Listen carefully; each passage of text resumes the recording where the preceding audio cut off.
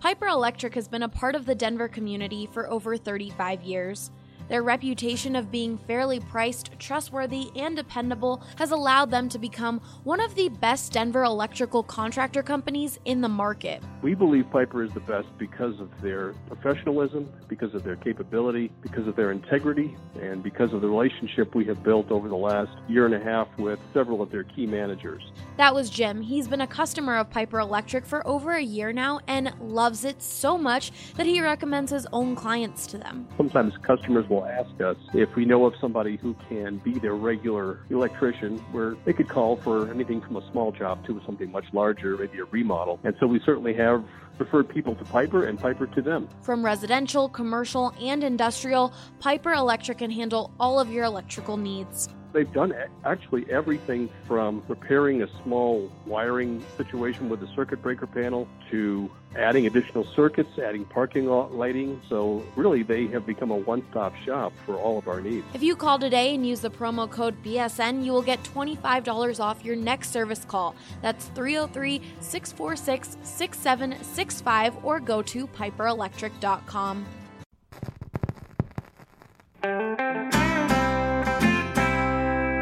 Broncos country is sitting in the south stands, drinking the Coors from Mile High. The best part of the weekend, hugging a perfect stranger as they become a friend, having a good time when the orange and blue WIN, tuning in every day with the good folks down at BSN. Welcome in to the BSN Broncos podcast presented by Elixinol. Don't take our word on Elixinol. Take former Broncos quarterback Jake Plummer's word on it. Plummer is a huge fan of Elixinol's Hemp Balm, a topical pain reliever that's just one of their many great non-THC products. What's more, 5% of your purchase will go to a nonprofit of your choice when you visit Elixinol.com to get yours today. All right, Zach, we are going to attempt to not only talk about Drew Lock for the entire first segment. No, let's just keep it locked on Drew. All right, fine. That's fine. Let's just talk about Drew. No, let's try and talk about some of these other guys. And one guy that we haven't talked about really since after the first round is Noah Fant. And I think that is going to end up being one of those things where everyone looks back and says, why wasn't Noah Fant talked about more? This guy is a rookie of the year candidate type of player. And to me, it just comes down to this offense. And this offense is so enabling for a tight end, especially this style of tight end, because, one, the reason Rich Scangarello wanted Joe Flacco is to go downfield. And so you're going to see a lot of north and south routes by the outside wide receivers. So not only is Fant going to be another one of those guys who's going north and south, but when you send Sanders 20 yards down the field and you send Sutton on a fly route, all of a sudden you've cleared the safeties. And Noah Fant has the entire middle of the field to work on what is likely going to be a one-on-one matchup. And that's the type of play, that's the type of area where Noah Fant can just go crazy, because not only is he going to just rack up receptions being one-on-one with a linebacker in the middle of the field, if you hit him in stride, he's going to be off to the races.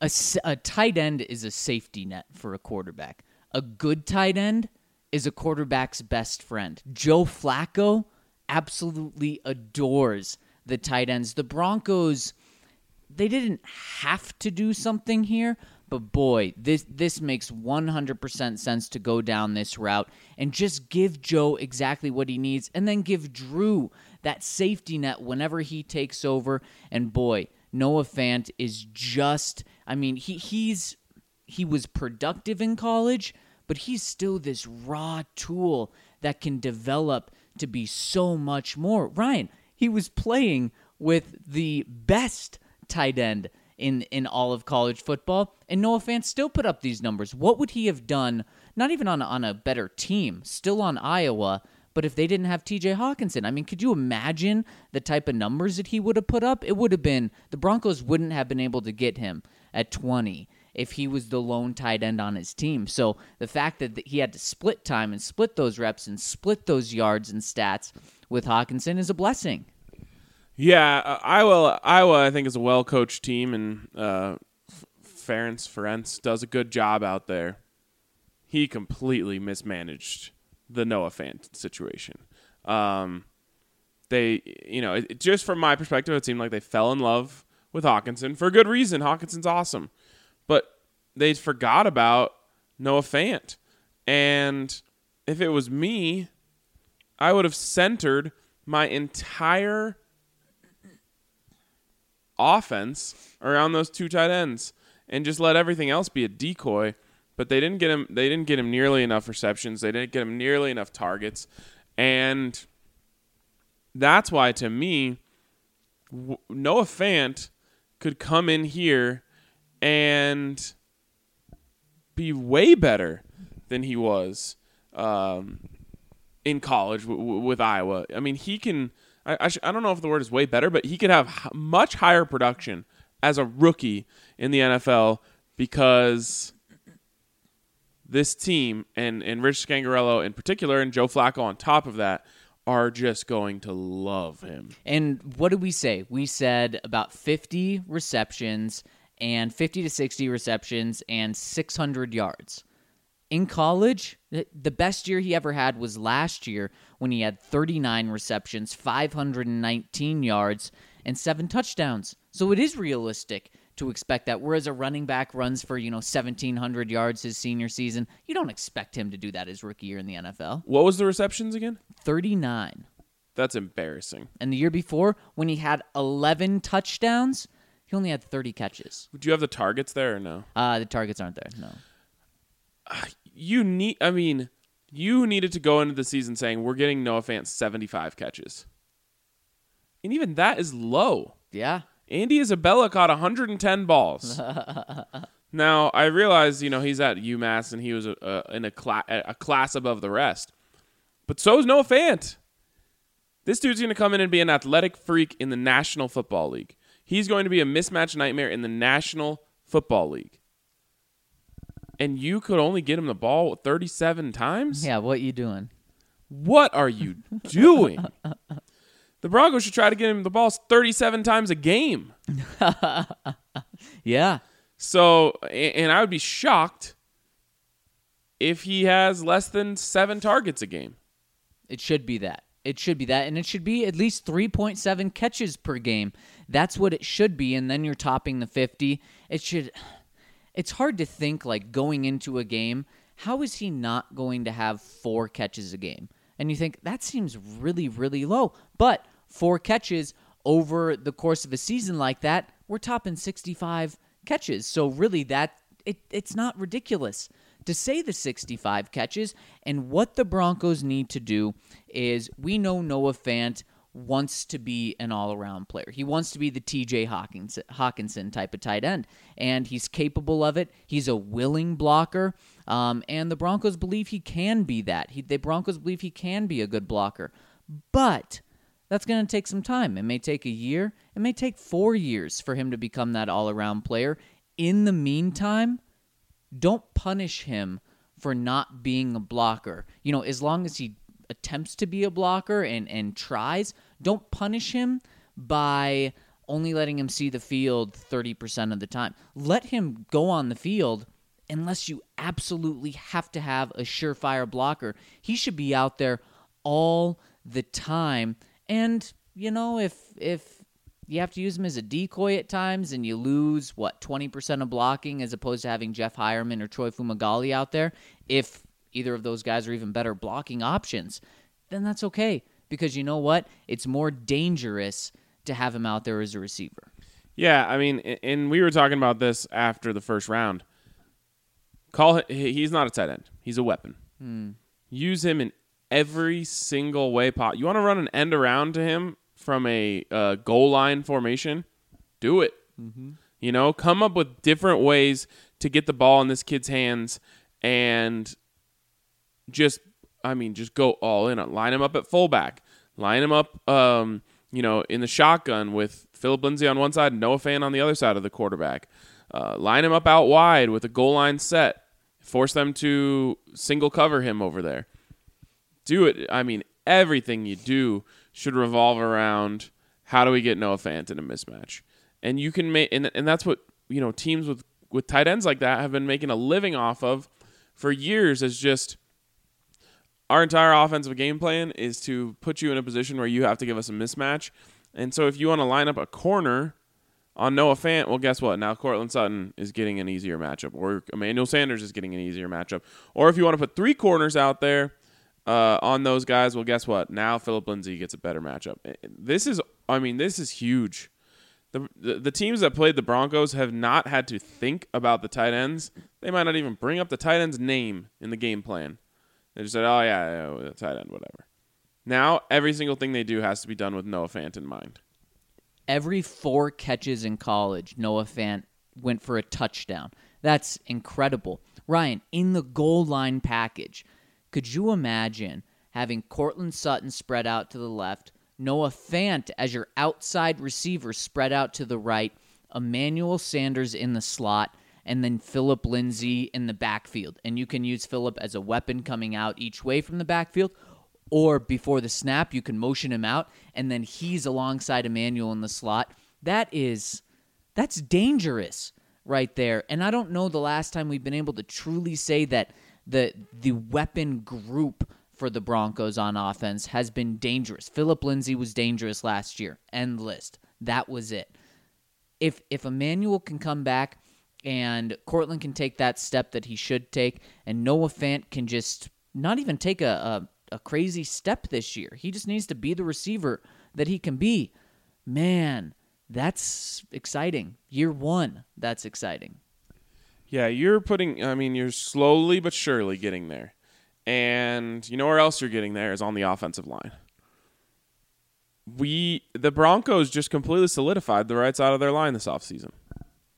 Yep. It took Juwan James, threw him at right tackle, to taking Dalton Reisner, throwing him at right guard. You're good now. You're good over there. Congratulations. You did it. The Broncos had no choice with Ron Leary's contract this year. So the offensive line is completely set for this year. But let's say Ron goes out and he plays 16 games. Am I confident in that? No, I'm not confident in that. He's had a career of injury problems. But let's say he does that. And Connor McGovern, well, and then I absolutely love Dalton, and I'll get to him in just a second. So you have both guards solidified, right tackles solidified. You hope that either Bowles solidifies himself at left tackle or Connor McGovern solidifies himself at center. I'm not going to say both of those things are going to happen, but if one of those things can happen, then you really only have one need on the offensive line moving forward. That is something where we haven't talked about that in so long. It's been 4 or 5 once they let Matt Paradis walk. It needs along the offensive line. What if I told you this? What if I told you that Sam Jones wins the starting center job and Connor McGovern plays left guard? In the future? This year. And Ron Leary's just... He's just banged up, and you end up just having to pull the plug on him. That would be high risk, high reward. I don't know why. I just have this feeling that Sam Jones is going to really, really ball out in training camp. Colorado guy. I think it's he's a leader, and he's a guy who will be so receptive to coaching that I think Mike Munchak could just turn him into a beast. This is a guy, we put him on the back burner, I think, a little bit just because he didn't get a chance last year despite all those injuries. I think they were really trying to hold true to giving him a redshirt year because he needed to bulk up. This is a guy who was a beast at Arizona State. I mean, a force to be reckoned with. I watched my Buffs go up against him. He was not fun to play. He's nasty, just like they like. He's tough. He's gritty. He's a leader. I don't want people to be shocked. Maybe he wins the left guard job. I don't want people to be shocked if Sam Jones is on the line starting this year. And people are saying, well, why do you think he's that good, and why did he fall to, the 5th or 6th round last year? He left a year early. When everyone else kind of thought he should have stayed at Arizona State for his senior season, He said, no, I'm coming out because he didn't like, from what I understand, he didn't like how Arizona State was handling the coaching, all that went on. Because I believe last year was when they fired, I don't remember his name. Oh, the dude with the stupid headset. Todd Graham. Yes, who was a good coach. He was doing well. I think he brought him to a bowl game last year in order for the athletic director to bring in his boy, ESPN personality. Why is his name slipping my head right now? Herm Edwards. Yes, Herm Edwards. He didn't like what was going on, so he left. A lot of people thought it was a year too early. Ryan, he could have been a third, maybe a second-round pick this year if he would have stayed, just from what people were projecting. So that's the type of player he is, and that's why it was important for him to get that redshirt year to become that potentially second or third round pick. So, man, I like that. And worst case, you have a backup that you feel great about. Yeah, so keep an eye on Sam Jones, and then, of course, Dalton Risner is a day one starter. Nothing less. Without a doubt. And here's how I view Dalton going into the draft. One of the safest players on the board. Not entering day 2, entering the draft. You felt good about Jonah Williams. He's going to be a stud. You didn't really know what position he was going to play, whether it was tackle, whether it was guard, maybe dabble in some center. But if he was a guard, you felt really good about it. I don't feel any different about Dalton. You just know he's a guard, and that's what he's going to play. So there's a little less potential for tackle when you're comparing those two. But outside of that, I mean, that's it. He is going to be at least an average guard this year, his rookie season. I think he's going to be above average this year and only get better. But he still does have that potential to play tackle. Yesterday on The Fan, he was on there and said he's extremely comfortable playing left tackle. This pick was brilliant in so many ways. And Ryan, if the Broncos took him at 10, it would be reaching a little bit just because it's a guard, but it would have been a good player at 10. If they would have moved back to 17, that would have been a good pick at 17. If they would have picked him at 20, that would have been a great pick at 20. If they would have moved anywhere in the 20s, that would have been a great pick. They got him at 42. Unbelievable pick because he's a great player. He is a great player, and we haven't talked too much about his on-the-field stuff. He is nasty. He might get a personal foul or two from tossing a guy. He might get called for a holding because he just got too far into a guy and wanted to drive him into the ground. He's the type, and I know people maybe are having flashbacks to Garrett Bowles because people said that about him. He's not that. He's not like that. But he is an angry dude out there. Like, he's just one of those guys where when you have to line up against him, you're thinking like, I'm gonna be in the cold tub after this one. Yep. He's gonna batter you and bruise you. He's not gonna win every time, especially because he's gonna be a rookie. So we have to temper expectations there. But when he gets out on the run, he's looking to kill, and that's what makes him so exciting in my book. Yeah, the leadership is nice. The versatility is nice. The athleticism is nice. It's all stuff that's great. But he is a killer. He's out for blood every single time he sets foot on the field. And you just need those type of guys. And here's the other thing. I hate to pick on Vic for this because it really is the only thing I've ever disagreed with him on so far. But to act like the local thing doesn't matter, in my opinion, it is really missing out on what is a top 5 or top 3 characteristic of drafting Dalton Risner.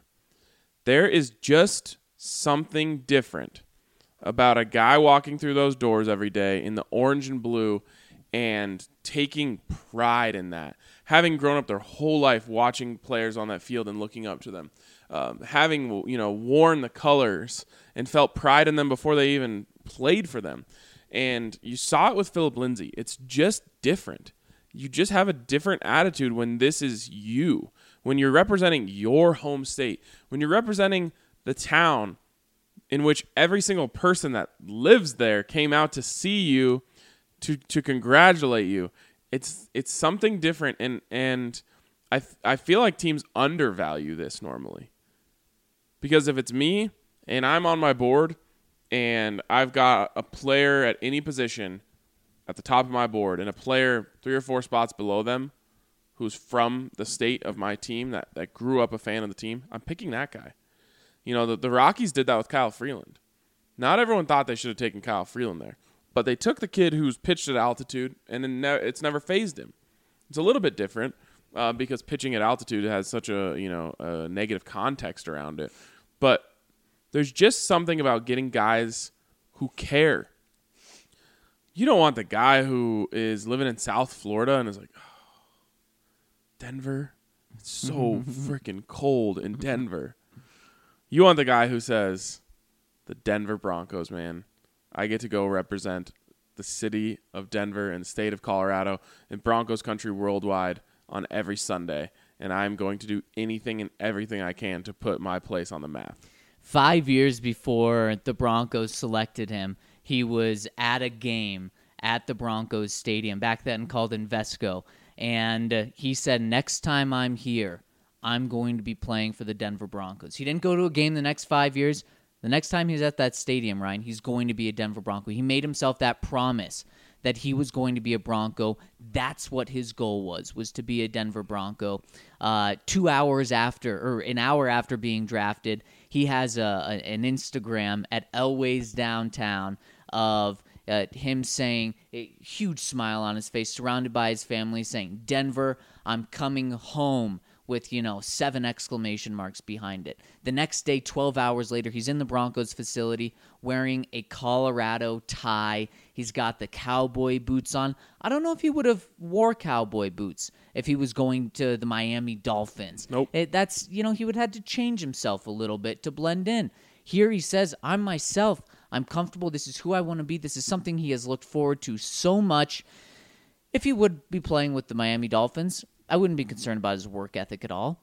But the human element to it, it's real, Ryan. This is who this guy is. He's going to be coming here to work every day with just a little more. So I completely agree with you. And as a player, man, I love what they're getting. He brings that nasty attitude. One of the quotes he said was, I'm not going on the football field to make any friends. I love that. And we'll see. We'll see, because Garrett Bowles, those quotes came off as, fun at first, and now they just sound extremely cheesy and bad. I think it's going to be different with Dalton. I think his play is going to be legit pretty much from day one. You know what else, Zach? We talked so much yesterday about Tyreek Hill and the disgusting, heinous crimes he's committed, and how the Kansas City Chiefs did a disservice to the city of Kansas City by bringing in Tyreek Hill and putting him in that community. The Broncos did the exact opposite thing here. They should be commended for bringing in a player who not only is a local and is a great kid, who is going to enrich the community, who is going to one day win the Walter Payton Man of the Year award. That matters to me when other teams are just, whoever it takes to win, forget about what they've done, give them a second chance. And every team's been guilty of it now and then, even the Broncos. But the way that we question teams when they do the wrong thing, we should reward them when they do the right thing. And the Broncos got a guy who, before he had any money, was setting up a foundation. He just wants to help people. And like I said, one day he will win the Walter Payton Man of the Year. You're giving me chills, Ryan, because you're exactly right. And also, it's a great story being local. It's a great story getting a great guy. But you know what? The Broncos didn't focus on that in John Elway's first roughly 6 drafts. How did that turn out? They got Von Miller. It's the only Pro Bowler. Who am I missing? It's the only Pro Bowler. Well, actually, Julius Thomas was the other Pro Bowler in the same draft. And he stuck around for 3 or 4 years. That's it. What happens when they change their philosophy last year? Right now, it seems like they knocked it out of the park. It's hard to mess up Bradley Chubb. Cortland Sutton looks good. There's a lot of guys that look good. And don't forget Phillip Lindsay, who also fit the mold. Exactly. What do they do this year? Again, initially, great reviews with Dalton being right in the heart of it. So there is something to it on the football field that translates to that. And Ryan, he's also a guy. I mean, we just talked about what if Sam Jones wins the center job. What if you realize in OTAs and training camp, shoot, Connor McGovern is an average to maybe an above average guard. As a center, he's a guard. We need to have him be guard. And Sam Jones, we also like him at guard. Dalton, he was a center for like growing up. All through high school, I believe a natural center is what he called himself. Plug him in there. I would feel 100% comfortable with Dalton being the center as long as he got enough reps with Joe Flacco and under center this offseason in training camp. And then next year, wherever he plays this year, center, guard, say you realize Garrett Bowles is not the dude and Mike Munchak sees that Dalton can be the left tackle, then you just got your left tackle of the future in the second round. Or if you're so inclined, you can move Juwan James to the left and move Dalton Reisner to the right side. It really is a completely safe pick. He can play 5 positions. And I know I was worried about drafting a guy just to move him positions. This is a guy who's played every position, so you're not moving him positions. Now, what you don't really want to do is, in this season, his rookie season specifically, have him play all 5 positions. You don't want him to have him play 3 positions. It's kind of a year-by-year thing. And if you get in an emergency and Garrett Bowles gets hurt or is just awful, then you can flip him out to tackle, but then keep him there. Don't bounce him around so much. I'm saying on a year-by-year basis, that's not going to be the biggest deal because this guy is also very smart and can handle that. Zach, I have some breaking news here. Von Miller has a new employer. Let me guess. Does it have something to do with animals? He will be he's not getting traded. He will be a quote-unquote lifestyle correspondent for NBC during the Kentucky Derby coverage this weekend. What a perfect guy to be a lifestyle. Yeah, I mean, he's got lifestyle down, that's for sure. So that'll be fun for him. All right, you want to talk about one more guy here? Let's do it. Let's talk about Draymond Jones. Could be the underappreciated asset of this class because he's buried behind 3 so exciting players. He was drafted while everyone in the media room was trying to put together their stories on Drew Lock or Dalton Reisner, depending on who it was. And all of a sudden, Draymond Jones, who clearly the Broncos loved, they've had their eyes on him, for a while now, and a guy who was a highly, highly touted prospect who went to Ohio State, who didn't burst onto the scene the way they would have liked, and then all of a sudden became a double-digit sack guy, a tackle for loss machine, and coming in at a position that the Broncos need. Yeah, and this is a guy who, talk about if they use him right, he's going to have an instant impact. Vic Fangio admitted that they're going to use him right, in my opinion, said he's going to be a nickel pass rusher, which is perfect. I mean, he's undersized right now for what Vic wants along the defensive line at 280 pounds. Vic wants his defensive lineman to be able to play any position at any time. So clearly he's not that guy yet. But you know what? He was your 4th pick in this draft, so that's okay. And right now, to be able to get that 4th guy to have a role, that's a great. So if you can get interior pass rush from him this year, could you imagine on pass rush downs when he's your defensive end alongside Shelby Harris in the middle and Derek Wolfe on the other side? Oh, by the way, you have Bradley Chubb and Von Miller on the outsides.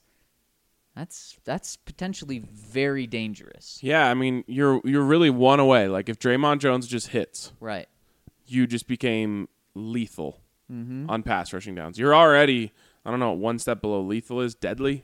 Yep. They kind of both mean the same thing. But you're one step below that because what did Shelby have? 5 sacks? Yeah. That's not quite enough. to be lethal. If Draymond Jones can just give you 4. Yep. Shelby Harris gives you 6. Derek Wolfe gives you 2 or 3. Yep. Bradley Chubb and Von Miller give you 30. Yep. Now you're almost leading the league in sacks, if not. And you just became a team that offenses don't know what to do on 3rd and long. And here's the thing about Draymond is there's actually more pressure on his shoulders than really anyone realizes right now, because the Broncos, while they couldn't have got Ed Oliver, they could have got a stud defensive lineman at 10. They could have got a stud defensive lineman in the 2nd round instead of going Dalton. Instead, they wait until the 3rd round with their 4th pick to get him. And Ryan, like we talked about, Shelby Harris is on the final year of his deal. I guess it's only a 1-year deal. Derek Wolfe is on the final year of his deal. And Adam Gotsis is on the final year of his deal. So he is the future. They're not going to lock up all 3 of those guys, I don't believe. So Draymond Jones needs to bulk up and needs to get stout in the run game and needs to be productive enough this year to prove that he can be an interior pass rusher so that he can be a starter next year. Now, it's nice that he has that year to develop and be that situational guy, but that's not how they view his role moving forward and for the future. He's got to be the guy next year. Can they sign 2? Yeah, I think they could sign So they'll 2. keep around Shelby and Adam. Yep. And then Exactly. Draymond Jones will be there. TaMarcus Walker, if you ever want to show up, they got a spot for you. That's a really good point you make. You got 3 guys on a contract here. That you might get some really good play out of that line. Yeah. I mean, for real. Like, we saw Emmanuel Sanders, who felt like he was on a contract year last year, turn it up to another notch. Yep. It's unfortunate, I guess. It's human nature. Millions of dollars are on the line every single time you set foot on the field. You're going to play a little harder. You're going to play a little harder. So watch out for that line. That's a really good point. That makes them even more dangerous. It's good stuff. All right, let's take a quick break here, and when we come back on the other side, we got plenty more Broncos talk for you. The Colorado Golf Association is dedicated to preserving, improving, and serving the game of golf here in Colorado. And right now, they're conducting their annual Dream Golf Vacation Raffle. Ed Mate, Executive Director of the Colorado Golf Association, gave us some more info on what exactly you can win if you enter. We had 6 grand prizes this year and 40-plus other prizes. So the big ticket items, so to speak, or the grand prizes are a trip to the BMW Championship, including VIP access, thanks to our partnership with BMW. We have a trip to Streamsong. We have a trip to Bandon Dunes. We have a trip to Sand Valley. And then we have what I think might be the coolest, a chance to take a 7 Series BMW down to Telluride to play in a CGA-only event. The raffle tickets will go on sale on our website, coloradogolf.org. Tickets are $40, and all the proceeds from the raffle are going to support youth development in the state of Colorado. So you're making a great donation to a great cause, but you're also having a chance to really have a fantastic dream golf vacation. For a chance to win, be sure to go to coloradogolfassociation.org. Well, Zach, there's been so much stuff to talk about recently. We haven't been able to talk enough about ourselves. I have to say, I was at the Nuggets game last night.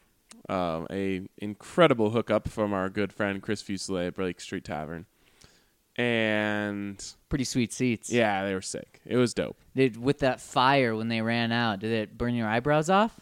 You can actually feel the heat, which is pretty sweet. I mean, because they do it when the Broncos win. Yep. And that's like way up at the top of the stadium, and you can Yep. feel it down from the field. It's kind of crazy.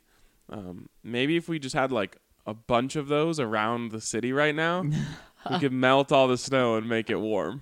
It's pretty. I'll give you that. But it's almost May, too. I refuse to not be in shorts. There's nothing pretty about this. It is hideous. You would like it if you took your camera out and found some trees. I'm down to do that in like December. Fair. You're not going to get an argument from me. I want pure sun. I want to take pictures of like the sun reflecting off of the buildings in the city. That's what I want to take right now. But anyways, Nikola Jokic, man. I just want to talk about him for a second because Paul Millsap made an interesting comparison after the game. I watched Nikola Jokic go out there last night, and I've watched this guy a million times. And in the first 2 minutes of the first quarter, I was like, ugh, Jokic looks tired. And I don't know if I was just misinterpreting his body language, or if he just always looks kind of tired, or if he kind of shook the rust off a little bit. But this dude goes out there and doesn't even look like he's trying. He looks like he's bored. Drops 37, almost a triple-double, and just carves the Blazers apart. He's a beast. So anyways, after the game, Paul Millsap compared him to Tom Brady. And he said he's just always going to do the right thing. He's always going to make the right read. And I'll take it a step further. And I know this isn't much of a welcome comparison. When Tom Brady beats you, how much does that suck? Because it's just this regular old looking white guy. He's not fast. He doesn't have elite arm strength. What is he like? You're out there thinking, how is he doing this? How is he so good? And that's exactly how I feel it must be like to go against Nikola Jokic. You're like, the guy can hardly even dunk. He doesn't look like he's in shape. He has no muscle definition, and yet our guys can't even stop him from just barreling down the lane. When you get beat by LeBron James or Antonio Brown or Cam Newton, you're like, I had no chance anyways. Phenomenal athlete. I knew that guy was going to beat me if he was on his game. Tom Brady or Jokic, it's Mr. Fundamentals beating you. It's Mr. YMCA putting on a clinic on you. You're like, no, this shouldn't be happening. Anyways, I just had to get that because I was like, it's a really good comparison. There's just nothing, like when you just look at Tom Brady, there's just nothing that scares you. Nope. When you look at Nikola Jokic, you're like, oh, it's just a tall guy. How does a guy like that have that much touch? How does he have that vision? How does he have such a good handle? How does he play such good defense? It's just crazy. Speaking of Tom, and bad news for Broncos fans, have you been following his social media? I did follow him on Twitter. I haven't seen much. I followed him on Instagram this offseason, and it really, really does seem like he plans to play for 5 more years. I mean, he is so fired up.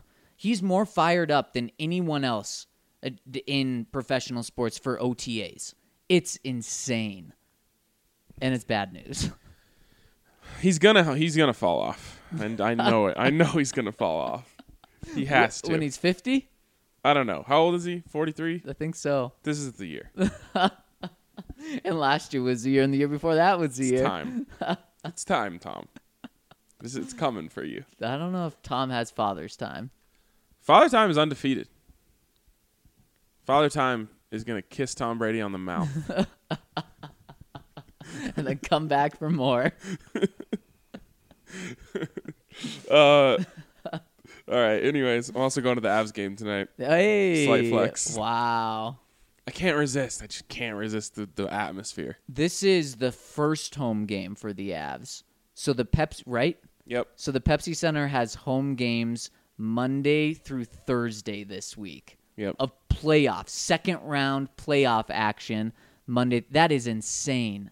It's too bad that the people in charge of the Nuggets expect the fans to be as good as the Avs because they're just charging way too much for the seats. And they're not selling it out. Which one? They're not selling it out? Oh, last night was questionable. Wow. Not sold out. Not even close. What are the prices the same for Avs and Nuggets? They're pretty close. And it's just, that's not the way it should be. Right. Because Avs will be sold out tonight. Oh, sold out, white pom-poms, flying all over the place, ear-piercing sound. Nuggets game was great, man. Like, the crowd was into it. They need work on the MVP chance. It's very disjointed. It's also, I think, no one fully believes it. Right. So everyone's kind of half-assing it. And they're just like, MVP. MVP. But, no, it's a good atmosphere. Yeah. And I don't like when people are like, oh, this is embarrassing compared to the Avs. It's just, it's not the same thing. Right. The Avs have 2 championships. That's where I draw the line. I'm like, they have 2 championships. Yep. When you win championships, you get diehard fans who are going to live and die with you. Yep. The Nuggets have those people. They're around. But until you win a chip, you're not going to have that. Like, I watched the Avs win 2 championships when I was in my formative years when I'm like trying to figure out what I love in life. And these were the 2 teams, Ryan. Neither of us picked them of the 4 Colorado sports teams to win the next championship. and they're both, 2 rounds away from being in the finals? One round away, really. I'm rarely, if ever, wrong. I'll be real happy to be wrong about this one. I'll wear that badge with pride. Maybe they both get us. Last night I was so close, so close. I was ready to screenshot it because I had texted my buddy because he's like, I think we're gonna lose tonight, and I said, Nuggets by 15, Joker with a 40 piece, and damn, he was so close. I was like getting around, I'm like, oh, there's a couple 3-pointers that with like a minute left that could have got him up to 14. Yep. I was like, man, I almost had it. I almost had another one. I almost bagged another one. All right, we'll move on. Sorry, I felt like we haven't, I love it. I mean, got to support the teams here. Yeah, and we just haven't had a good, just it's a good talk for us. Hopefully there's another good talk tomorrow following another good game you're at tonight. I really hope so. I think they're going to win. There's something. They got something. There's something. They got something. All right, let's get on to the questions here.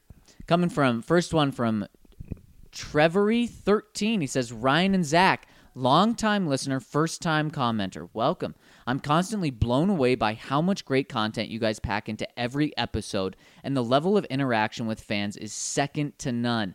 Thanks for all you do, and keep up the great work. Man, thank you for reaching out. That is so cool to hear.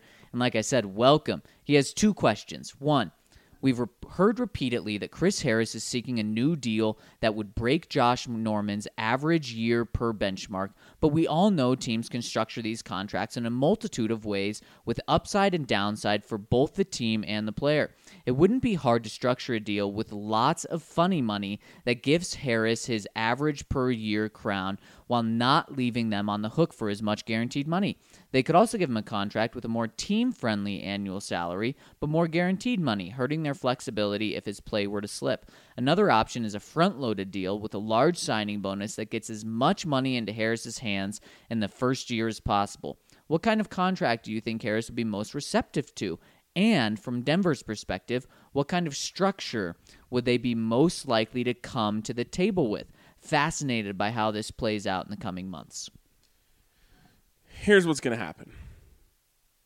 The Broncos are going to offer Chris Harris a deal that is 3 years, call it $37.5 million. That's exactly the number I would have said.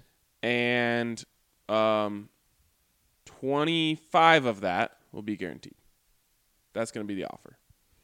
And Chris is going to have to decide because that will be the final offer, or that'll be the Broncos' best offer. Chris is going to have to decide, does he want a lot of money, and that's a lot of money, or does he want to be the highest paid? And he could probably get that from another team. He could probably get 15 from another team. He could certainly get 14 from another team. And he has to decide, does he want kind of the prestige and being recognized as the highest paid or the 5th highest paid, or is he okay with, slipping out of the top 10 again, but still getting a lot of money? That's something he's going to have to decide. And from what I heard this weekend, is he's still set on $15 million per year. He can't do that. You want to know why? Why? Because the Broncos are going to say, dude, the time to trade you came and went. We can't trade you. There's not enough value out there for us to trade you. So here's the deal. $37.5 million, 25 guaranteed, basically a team option in the 3rd year. That's what we got for you. And if you decline this, you're a villain, and you're playing this year on $8 million. So take it or leave it. Chris had the leverage last week, right before the draft, kind of pumping himself up. And John Elway realized, you know what? If I'm going to get value for him, it's going to be right now. If not, then all the leverage is in our hands. So it didn't really make sense for John to strike a contract last Tuesday or Wednesday before the draft. It made sense to either get great value from him, a team came in and blew him away with an early 2nd-round pick, then yeah, you probably take that deal. And then you use that early 2nd-round pick to pick up Greedy Williams, who was available in the early 2nd round. If not, now John has all the power. Here's the thing, and this is where Chris is getting his wires crossed a little bit. If you take the early deal, that's when you take the hometown discount. Why would you be getting a full market value deal to get paid more faster? Right. You know, like if you want more money faster, you're taking less money in the long term. This isn't, J.G. Wentworth. It's my money and I need it now. Like, your money is $8 million. So you can take that, and then you can hit the open market, and you can get 15. But, if you have a structured settlement and you need cash now, then you got to take by your local corner store. Then you got to take a less deal on the long term. That's just the way this works. It's how it works. And you know why Chris is realizing this right now and trying to get it done right now is because he turns 30 this summer. June 18th, he turns 30. And so he's trying to finesse the league or John Elway of saying, look, whoa, I'm not 30. Give me big money now, and you're not paying an old guy. Because once you're 30, Chris can play for many more years. I 100% believe that. I wouldn't be worried about paying him for 3 or 4 more years. He's going to be able to play, but the NFL doesn't view you that way. In fact, Ryan, do you know who has received the largest contract for a cornerback in their 30s? Like they received the contract after they were 30 years old. Who received it? Mm-hmm. I'm going to say Darrelle Revis. It was Kareem Jackson. Oh, wow. Okay, that makes sense. By the Denver Broncos. I should have been thinking way more in the short term. I would have never guessed this, to be honest. That deal that Kareem signed for $11 million per year, largest ever for a corner. Now, he's a little hybrid safety too, but that shows you where the market is. Chris wants 15. The largest ever is 11 in your 30s, and that's why he wants it now. He's got about a month and a half before he turns 30 and before the NFL is going to view him like that. Yeah, in my opinion, Chris has 2 options. Play for your 8 and go get your money next year, or take 12.5. Yep, I don't disagree with you. And you want to sit out? I guess you can do that. You want to sit out till week 10? I guess you can do that. But there will be a resistance from the NFL teams not letting the players take control like this. I don't know what it is, but there is a chance that somewhere along the line, I never thought a player would get blackballed from the league for just taking a political stance. If you are trying to hold a fist over NFL owners, there's going to be pushback eventually. And I don't know if it would be Chris Harris Jr. not getting signed. Someone's not getting signed eventually because they were too aggressive. Yep, exactly. I completely agree. There will be pushback. Because I guarantee you, in the same group text where they said, "Hey, let's not get Colin Kaepernick ever," they were saying, "Whoa, this Le'Veon Bell stuff is kind of scary, boys. We can't just let players control us. We got to make sure we don't allow this to happen more."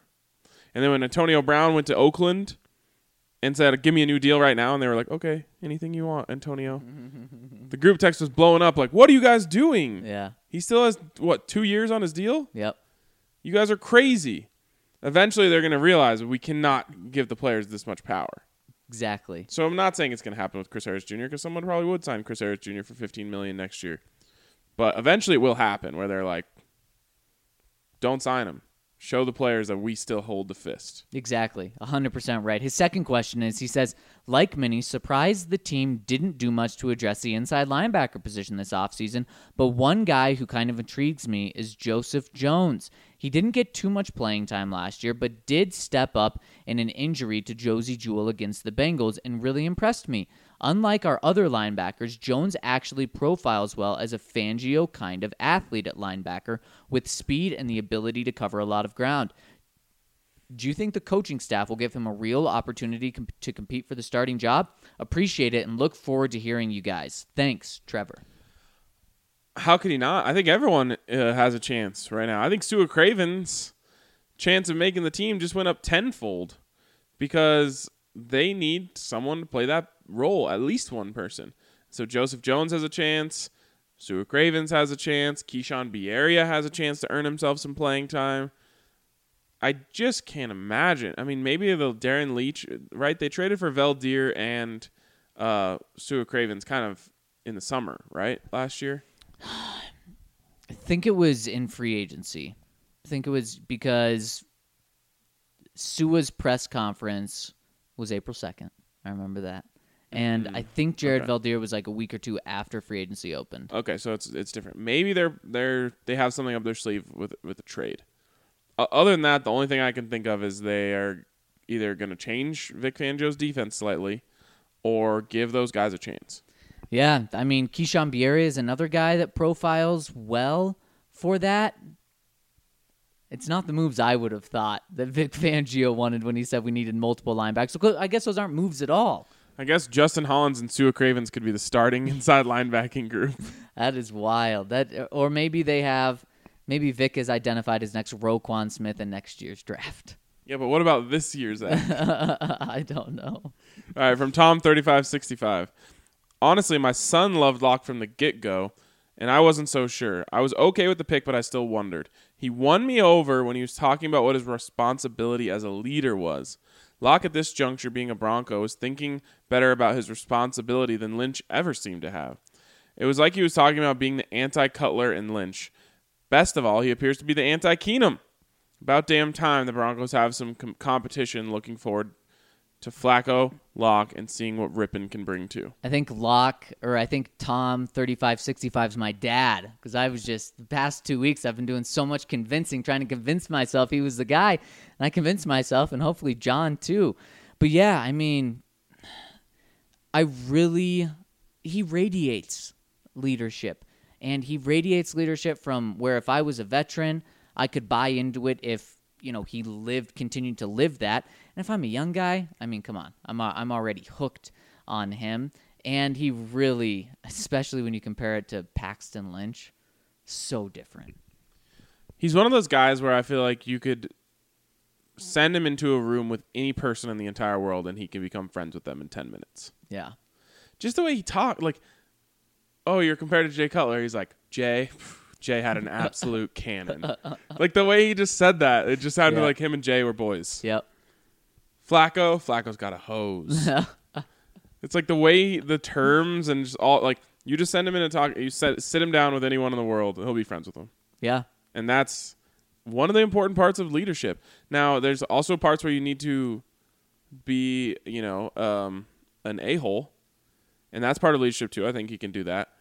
But the ability to just connect with people is so important in leadership, and he has that just out the wazoo. And he is confident and cocky, as can be, but it doesn't come across as arrogant at all. He's very personable, and that's kind of the hardest thing. One of the hardest things about leadership is you do have to be the alpha male, but you can't come across in a bad way. You have to be personable, and so far, and not just our connection with him on Saturday when we met him again. It goes back to the Senior Bowl and the Combine as well. He's hit it every single time. And you know what? There are a few things that you say, I wish he would have had more of these in college. Top 25 wins is one. But also Jared Goff and Patrick Mahomes each had 0 top 25 wins in their college career. So it's not a red flag in that sense. John Elway wasn't a winner at Stanford. Exactly.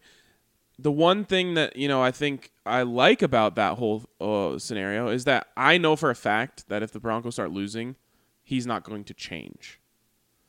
You know who changed last year? Case Keenum. Yeah. When things got tough, when the fans started booing, when everything wasn't going according to plan for the next chapter of the book, he got sour. He got, sad. He got lame. I know that Drew Lock's been through it, and I thought Case Keenum had too, but Drew Lock's been through it and had a lot of tough times. He went through his team going on strike from playing football. He's been through it all, and I just know the Broncos could be 10-3 or 3-10. You're still going to get the same Drew Lock. Exactly. Next one from Nacho Brad. He says, quick wish. Please do that podcast with notes about Locke and Reisner and Fant. That would be cool to hear. Second to last in relevance, first in your hearts. Nacho Brad. As soon as I get a second this week to slow down, I will definitely do my best to put that together. There's not much on Fant because I'm just going to go through the Senior Bowl. I don't think I can go through every podcast unless someone can point out to me the one where we talked about Fant. But I will get Locke and Reisner. There's a little bit of Brett Rippon. I'm trying to remember if there's anyone else that was there that we talked about. I don't know. But I listened to him already once, so I'll be able to go through them quickly and hopefully put together. I don't know how long it's going to be, but I think it'll be cool. So I will definitely try to do that. That'll be awesome. Next one coming in from Carpaccio Chris. He says, howdy, fellas. Dalton Reisner is definitely my favorite pick of the draft this year. His kick-ass, hard-work demeanor seems genuine, so much so that I truly believe in the positive effect he can have on the team, not only leading with his performance on the field, but also as a leader in the locker room. I saw a special on all the work he has done in the community, and it brought me to the verge of tears. In my opinion, his BA attitude reminds me a little bit of Derek Wolf's. I love it. He also looks like he could be RK's brother, LOL. Thank you for the great content. I wish I had the physical gifts that he had. Is that your brother? No. Is that our inside? No. Unfortunately not. He would hopefully have joined us on this pod by now. Yeah, seriously. But, I mean, I guess we do have a similar haircut and beard. He's got about 100 pounds on me and a lot of strength. And the Colorado roots. It's very true. Maybe we're cousins of some sort. Next one's from DJC15. Hey, guys, hope you all had a great start to your week. Who do you think were the dumbest in the draft, the Giants or the Raiders? God bless the Giants, though, because that Daniel Jones pick is what led us to Drew. Because if it left Haskins for Washington, I'm calling it now. Oh, because it left Haskins for Washington, sorry. I'm calling it now. This upcoming season, the Broncos make the playoffs. Rocks at least make the wild card game. Avs are top 3 seed next year. And the Nuggets at least make the conference finals, a Game 7 series next season. Love it. Good times in Denver. Go parlay that in Vegas. You'll get some good value. Have you some good odds. Ryan, Giants or Raiders? Giants. Are worse. To me, I got to go Raiders. And the reason is because the Giants got their guy. Now, maybe it was really poor evaluation, but they stuck to their guns and got their guy. And with the Raiders, I'm confused who their guy is. Why does everyone think that Derek Carr is not John Gruden's guy? They've thought that from the moment he was hired, throughout all of last season, through this offseason. He obviously doesn't hate him, but no one is convinced that he's that guy, right? You ever have one of those friends who was always in a relationship, but also never, like, if you went out to dinner, he's, of course, flirting with the waitress, always, talking to the bartender. Yep. Every time a girl walks by, he's like, damn. That's what John Gruden is. He likes having someone to go home to after he gets drunk with his buddies at the bar. That's a guarantee for him when he gets there. But he's always looking around the next corner for the next girl. That's who he is. And he just hasn't pulled the trigger yet. And it is a bad look. It's a real bad look. Because you know what? His girlfriend sees it when he pretends like he's looking back 2 seconds before the girl walks by, and she just happened to walk into his path. Yep. His girlfriend knows. And so she's on high alert. And it creates a tension there that allows the relationships to never bloom. That was beautiful. And that's where John Gruden is with Derek Carr. That was very, very impressive. And that's why I don't like it. That's why I don't like their plan as much, is because they're, like you said, they're 1 foot in, 1 foot out on Derek Carr for 2 straight years now. Maybe, Tua is their guy. Maybe they have a plan. But until I see that plan fully matriculate at the most important position in sports, I can't buy into it. I get that. I just think Dave Gettleman's an idiot. And he just makes himself sound like an idiot. I know, that's what I mean. And I at least can say that, like, John Gruden and Mike Mayock understand football. I don't even know if that can be said of Dave Gettleman. Fair. And so I'm just like, you fell in love with Daniel Jones at the Senior Bowl, where on this very podcast we were like, that guy kind of sucks. Yep. And I just think I know more about football than Dave Gettleman. And I realize that he has GM'd a team to the Super Bowl before. But I think he got some dumb luck there. Gosh, he's been there that long. No, he was with the Panthers when they played the Broncos in Super Bowl 50. Yep, to the Super Bowl, believe. not to the win. Yep, I believe. yep, So I think there was just luck. I think that was luck. yeah. But anyways, I both of them were dumb. The Raiders in the end, I feel like got good players. They'll still be good players. They needed to get great players. Yeah. The Giants, I just think, spent a 6th overall pick on Andy Dalton, and I can't get behind that at all. It's not good. From True Champ Fan 24, guys, holy crap. But first, I've been very, very critical of one John Elway, and I won't back off my hate. Wow. However, I will praise the ever-living you-know-what out of this man. So, still bringing the hate, but also bringing the love. Balancing it out. He says, Fant is what a healthy Jordan Reed could be. Touch wood. I got you. Big Dalton. No other words needed. But here are some anyway. Nasty, tough, old school, Anthony Munoz. That would be something. That would be. Next, he goes on. The Drew freaking Lock. Not exactly who I wanted, but still. Starter, Pro Bowl, all pro level talent in the second round. Yep. Agreed.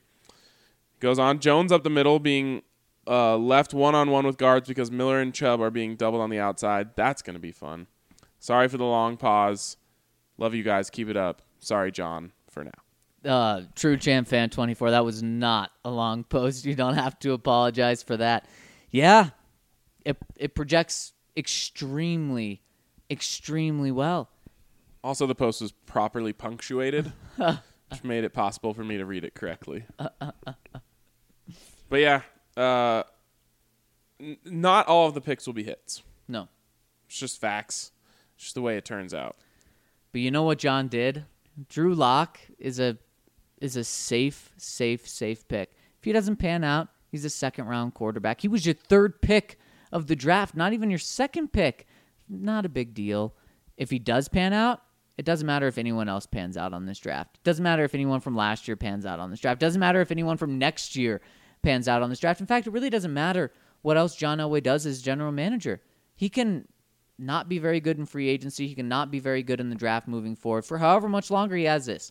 If Drew Lock pans out, because I do believe, just like True Champ Fan, that he has all-pro talent, Pro Bowl talent. If he pans out to be that, John's done his work, and he will ride off in infamy, and he will set the Denver Broncos up for success for the future. The crazy thing that he will be he'll have been 1 for 2 on highly drafted quarterbacks. It's not as if he's just blown. Oh, I guess 1 for 3 because Brock. Yeah. But that's like 33%. If Yeah. you hit on 33% of your quarterbacks, and then if you want to throw Peyton Manning into the mix as a hit as well, Yeah. well then he's 2 for 7 or something. That's around the same percentage. That's what it is. Yeah. If not even better. So he will have fortified his legacy. And here's the thing. I said no way they hit on all 4 picks. It's not likely. But here's what it is. If all 4 of those guys are Pro Bowl level players, the Broncos will be playing in a Super Bowl in the next few years. Without a doubt. Oh, my gosh. 3 of them are Pro Bowl players. Just look at the Saints when they had that crazy draft, right? Yep. They got Michael Thomas. They got Lattimore. They got someone else. And Kamara, I think, could that have all been the same draft? That sounds crazy. But then they were elite pretty much instantly. Yep. All right, True Champ Fan 24 one more time. He says, also, Brett Rippon grabs a 6-figure signing bonus from Denver as a third-string quarterback? Nope. Goodbye, Flacco. Sorry it didn't work out. Bye. See ya. Just had $18 million to strap on the way out. Bye-bye. In all reality, though, that's the exact message to Kevin Hogan. Yeah. And also, I don't know when this happened, but all of a sudden that's a thing now. 6-figure bonuses for undrafted free agents. And so what's getting a little mixed up is signing bonus compared to guarantees. Right. And so we have to see exactly how this shakes out, because I thought all those numbers this past weekend were signing bonuses, and I'll have to go back with other teams and see if those were guarantees or bonuses. I think some of them were signing bonuses. Like Tyree Jackson, didn't he get $75,000 or something? Yeah. up in Buffalo. That is insane. But yeah, it just changed this year. But it's not really. Like a 5th round draft pick gets like $150,000 signing bonus. Right. So it feels like it's big, but I think you're right. It's because we're comparing it to like the numbers of like Philip Lindsay getting $15,000 last year. Right. I don't know if those equate to be the same thing. And we're going to have to see when these contracts come out of exactly, specifically for Rypien, how it's set up, what it means, because with the guarantee you have to make the roster. Real quick, what's the name of your boy from CSU? The linebacker? Yeah. The linebacker. Yes, the linebacker. I rode in an Uber with his mother-in-law last night. Wow. Back from the Nuggets game. And what's his name? The linebacker from CSU. That's pretty cool. What'd she say about him? She said she's really excited for him. She said that... Did she know his name is the question. I believe she didn't say it. She just said... Ah. I kind of impressed her. Because she was like, we're driving by the Broncos stadium. I didn't even bring up anything about my job yet. And she's like, I'm so excited for Broncos season. My son-in-law just signed an undrafted free agent contract with the Broncos from CSU. Wow. And I was like, oh, good for him. The Broncos need help at linebacker. And she was like, how did you know he's a linebacker? I was like, well, you said the CSU. I put it all, 1 and 2 together. But yeah, his wife is a law student. She's being mentored by the federal judge in Colorado. Wow, big stuff. Wow. And of course, I was just playing. His name's Josh Watson. I knew it the whole time. I was thinking Joe Thornton the whole time. Guess my mind's still a little stuck on the Avs. Good thing you didn't throw that out to her. Oh, I love Joe. Oh, Joe, yeah. So I tried to explain to her like what undrafted free agent means, what what that mean. Like, does it mean he makes the team? No. Like he has a chance to make the practice squad. I was trying to go through all of it. Yep. She sounded cautiously optimistic. No, well, local guys, they get their shot here. They do. Somehow Gary Kubiak still has an influence all the way in Minnesota, bringing in CSU players. Yep, drafted a wide receiver from CSU. Man, it's like John and Gary. CU. What? Drafted a wide receiver from CU. From CSU. Gary did. Gary did, yeah, up in Minnesota. It's like John and Gary are now going to have a competition. Who can bring in more of their guys? Can John bring in more CU guys, or can Gary bring in more CSU guys? It's really Matt versus Gary. Yeah, they were like true. opposing front office roles last year. Next one here is a long one from Swedish Bronco. He says, I've finally left the dark side. I've turned away from the evil free riders, and I'm paying up. Hey. Take my money. You deserve it after teaching me more or less everything about football. Man, that's great to hear, man. Thank you. After watching All or Nothing with the LA Rams last summer, I felt Case was such a good guy I wanted to follow any team he's with. Wow, this is a crazy story here. Ended up, he just joined the Broncos, which I remembered won a Super Bowl a few years ago. Great, here I end up following a winning team by chance. Oops, he said. I've come to love the Broncos. My old sports love, Chelsea, has lost all of its glow, and NFL and Denver Broncos are my new favorite. But I'm really here to comment about fast food burgers. In Sweden, we have 4 chains which you can find in most bigger towns. McDonald's, Burger King, and Max Hamburger, and Sibylla? Sounds right. Sibylla? Yeah. McDonald's is bad. Soggy fries. Whoa. McDonald's fries getting a shot. I've never heard that They before. must be doing it wrong in Sweden. Leather-like meat, which is some imported crap. Burger King is a little better than McDonald's, but the meat still leaves much to be desired. The fries are a bit better, and the menu is more exciting. Sibylla, I'm guessing, is a big hit and miss. Some of the franchises do good, and some not so much. But the winner here in Sweden is Max Hamburger. Extra crispy fries, great red meat, brilliant chicken and vegetarian alternatives. The menu is exciting and often has temporary deluxe alternatives. If you ever visit Sweden and want fast food, Max is the best. Man, I'm looking at some Max burgers right now. They kind of look like legit burgers, like what a burger's supposed to look like. That is what a burger is supposed to look like. A bun and a meat. And It looks really thick, doesn't it? does. Low key thick. 2 C's. He says, sorry for the wall of text. I have 8 months of opinions to share. Hashtag team no holes. Signed, Hampus. Well, now we know where to go in Sweden.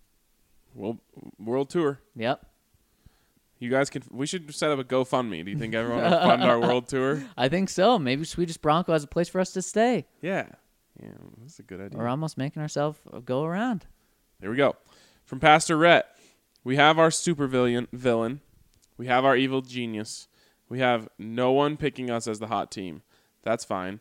This year we're not the Broncos. We're the dark horses. Switch that Bronco from white to black. By the way, Mr. Freeze and Swedish Bronco didn't do their homework because they asked who's the supervillain. They didn't know the answer, which means they didn't do the class reading. And that's shame on them. Shame on them. They didn't read my Drew Lock story. Who is... I guess we'll leave it to them to do the research? Yep. Okay. They got to read the story. It's easy. It's free. Here's the thing about Drew Lock. Yeah, anyone can read it. And if you're commenting, you don't need that. Yeah, but come on, guys. Don't show up to class unprepared. Least you could do. Man, I want to tell the world, but I can't. They got to read it. Next one here is from Mr. Freeze. And let's actually get to this one for Mr. Freeze after I tell you about our friends over at House Lift Colorado. Are you thinking about selling your house, but it's not in tip-top condition? How do you ensure you'll maximize your profit? If your house is in need of an upgrade, House Lift can assist in eliminating all the stress of the remodeling process while matching the current trends that most buyers desire. And get this, there is 0 upfront costs from you, the homeowner. That's right. You won't pay for any of the upfront costs of the remodel until your house closes. House Lift will handle everything, from the contractors to the design, while managing these costs. Here's what you need to do. You need to go over to houseliftcolorado.com or find House Lift Colorado on Facebook and check out the incredible remodels they've done for homeowners in the metro area. In past jobs, they've put anywhere from $15,000 to $60,000 more in their clients' pockets. Call 303-885-7888 today. See what House Lift can do for you. Oh, yeah, and if you hire one of their preferred realtors, they'll sell your house without even charging a listing commission. That's House Lift Colorado. Check them out today. All right, here's a question from Mr. Freeze. It's a little bit of a long one. He says, first, I would like to thank you guys for saving me the embarrassment and not reading the knee-jerk parts of my previous comment. Did we do that on purpose? I don't think so. You got lucky. Second, I would like to thank you guys again for putting in as much work as you do. With all the draft buzz, I listened to a couple other podcasts, and they drove me nuts. One of the guys couldn't even get Bill Kolar and Draymond Jones' names correct, and I shut it off after that. I'll tell you what. Here's how you get name pronunciations correct, and I'm awful at reading names, but you got to hear them. And you know how you hear name pronunciations? You go Watch to the film? You go to the building. Yeah. And you talk to them, and you say, how do I pronounce your name? And you and I do that. That's how we know Deshaun and Domata and all those ones. Nico Fala. Man, I don't know what podcast he's talking about, so I don't mean to I don't either. Crap on anyone. But if I'm listening to a show or a radio show or a podcast and they mispronounce one of the names, it really, really gets me. Yep. And like, it's one thing when they're not on the team; they're just a player, right? That you've seen his name, you haven't really heard of him. Once they're on the team, you better get their name right. Completely agree. You gotta get the name right. Kolar, been here for years. How else? I don't even know. Collar, I guess. Collar. Bill Collar. I think I would even go Kolar on a first time noticing. Could be Koyar. Bill. Bill Koyar. I don't even know what accent that is. But yeah, you gotta get the names right. You just got to. Third, as a well-known and informed NFL analyst, I would like to give my way too early draft grades. He tells us that was sarcastic, as we hoped. Noah Fant, B. Dalton Reiser, A-. Drew Lock, A, based on value. Draymond Jones, B, has potential to be a good DE, but currently a DT. Probably not. Yeah. Still a DE. Justin Holland, C. Everyone's saying he's going to be an MLB middle linebacker. Stop it. He is a depth pass rusher. Well, he's talking directly to Vic, I guess. Because I'm just following what they're telling us. Yep, exactly. I don't see it. 6'5", 250 doesn't make sense for me at middle linebacker. But I'm listening to the head coach who didn't get a linebacker at all. Wonder if, like, at the end of rookie minicamp, Vic will be like, "Yep, nope, he's a pass rusher. He'll be on the outside." Definitely an outside linebacker. We've got that. We definitely figured that out this week. Juwan Winfrey, D, he gives him. Injury concerns and players still available made me scratch my head. Solid draft. Could have been better. Could have been way, way worse. See the Raiders. How do they not draft a single corner? Even if they re-sign Harris, they needed to get another depth guy. I don't think so. The defensive side of the ball got put to the back burner. This is John Elway saying, Vic, I hired you for a reason, not to give you things to be successful. You are to make this team successful, or this defense specifically successful. If you have Chris Harris Jr., Bryce Callahan, Kareem Jackson, and Isaac Yiadom, you're good. And then your fifth guy will just be some guy. AAF. Yeah, Bowsby. Yep. Bosby. Gotta We get the haven't names met him. right. We haven't met him, so it's not our fault yet. It's Bosby. Yep. Damn it. Mr. Freeze just shut off the podcast after that one. Yeah, that's on us. Yeah, they just pushed it back. John always said the problem is offense. Yep. Kind of commendable because it is. Yeah, and at least he's paying attention to it. From 49th State Bronco, he says, I took a big swig of cold, delicious Alaskan water right after the Reisner pick and almost had a spit take when the Broncos traded up for Locke. With no research to prove it, I say those two picks are the two best consecutive draft picks by any one team in the history of the NFL. Wow. Love it. Regarding the Harris situation, is it just me, or do contract issues tend to be more contentious with Elway involved? At the risk of turning this into a 90s sitcom debate podcast, Seinfeld had an episode about a bad breaker-upper. Essentially a guy who couldn't break up with a girlfriend without making it ugly. Yeah. Did you watch Seinfeld at all? No. It's a great scene because Julia Louis-Dreyfus is talking about this guy who she's seeing, and she's like, I heard he's a bad breaker-upper. And they go on, and she's like, I mean, that's got to be that's a deal breaker. That's one of the most important parts of any relationship. And then that reminds me of the part with George when he's talking about the "it's not you, it's me" routine. He's like, "You're giving me it's not you, it's me. I invented it's not you, it's me.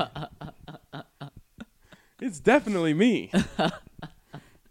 Was Seinfeld one of those ones with a laugh track? Oh yeah. I can't stand those shows, man.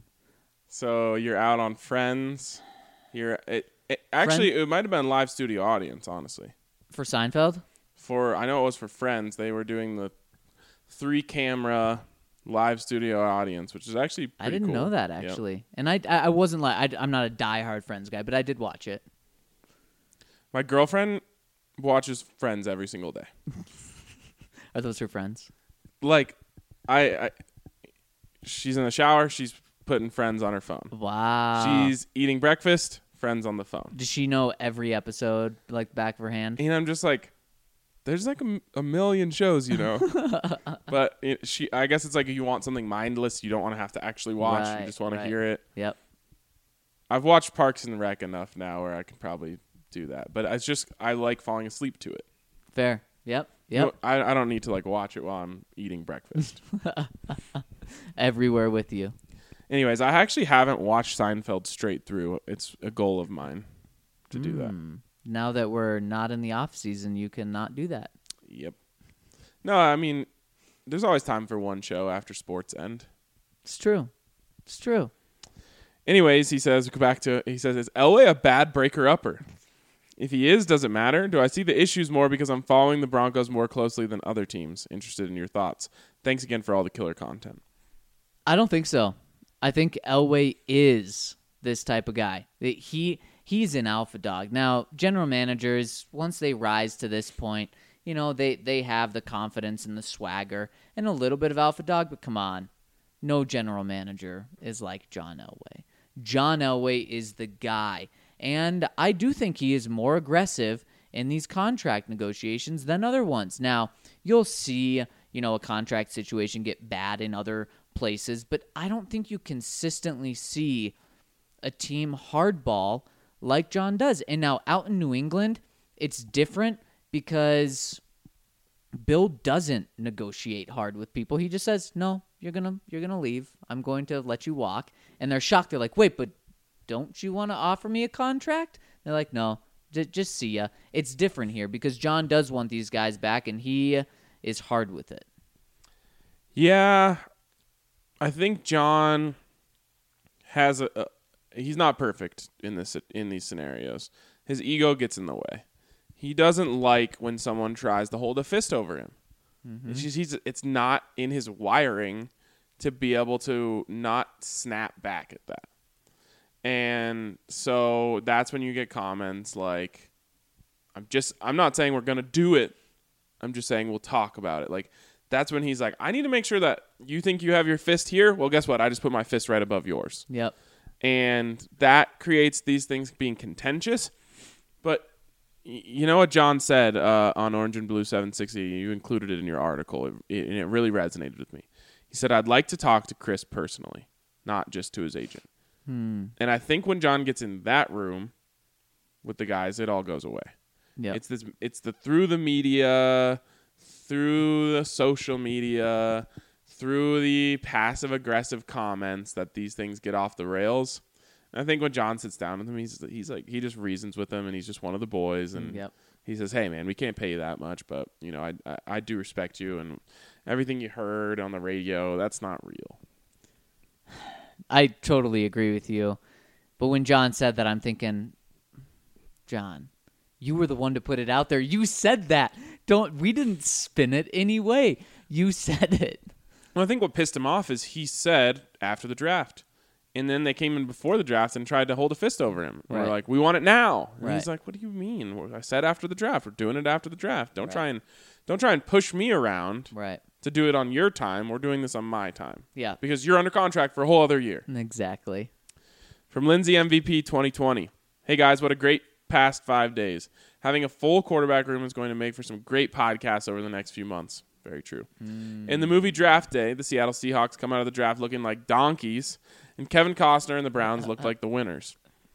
Who do you think are the donkeys in this draft, and what GM pulled off a Kevin Costner-like performance? Finally, good to see the Aussies represented in the draft with West Australian-born punter Mitch Wishnowsky out of Utah getting drafted by the 49ers at 110. Broncos need to get an Aussie punter one day. Yeah, get a tough Aussie punter. 4th round for a punter, huh? He can boom it. Wow.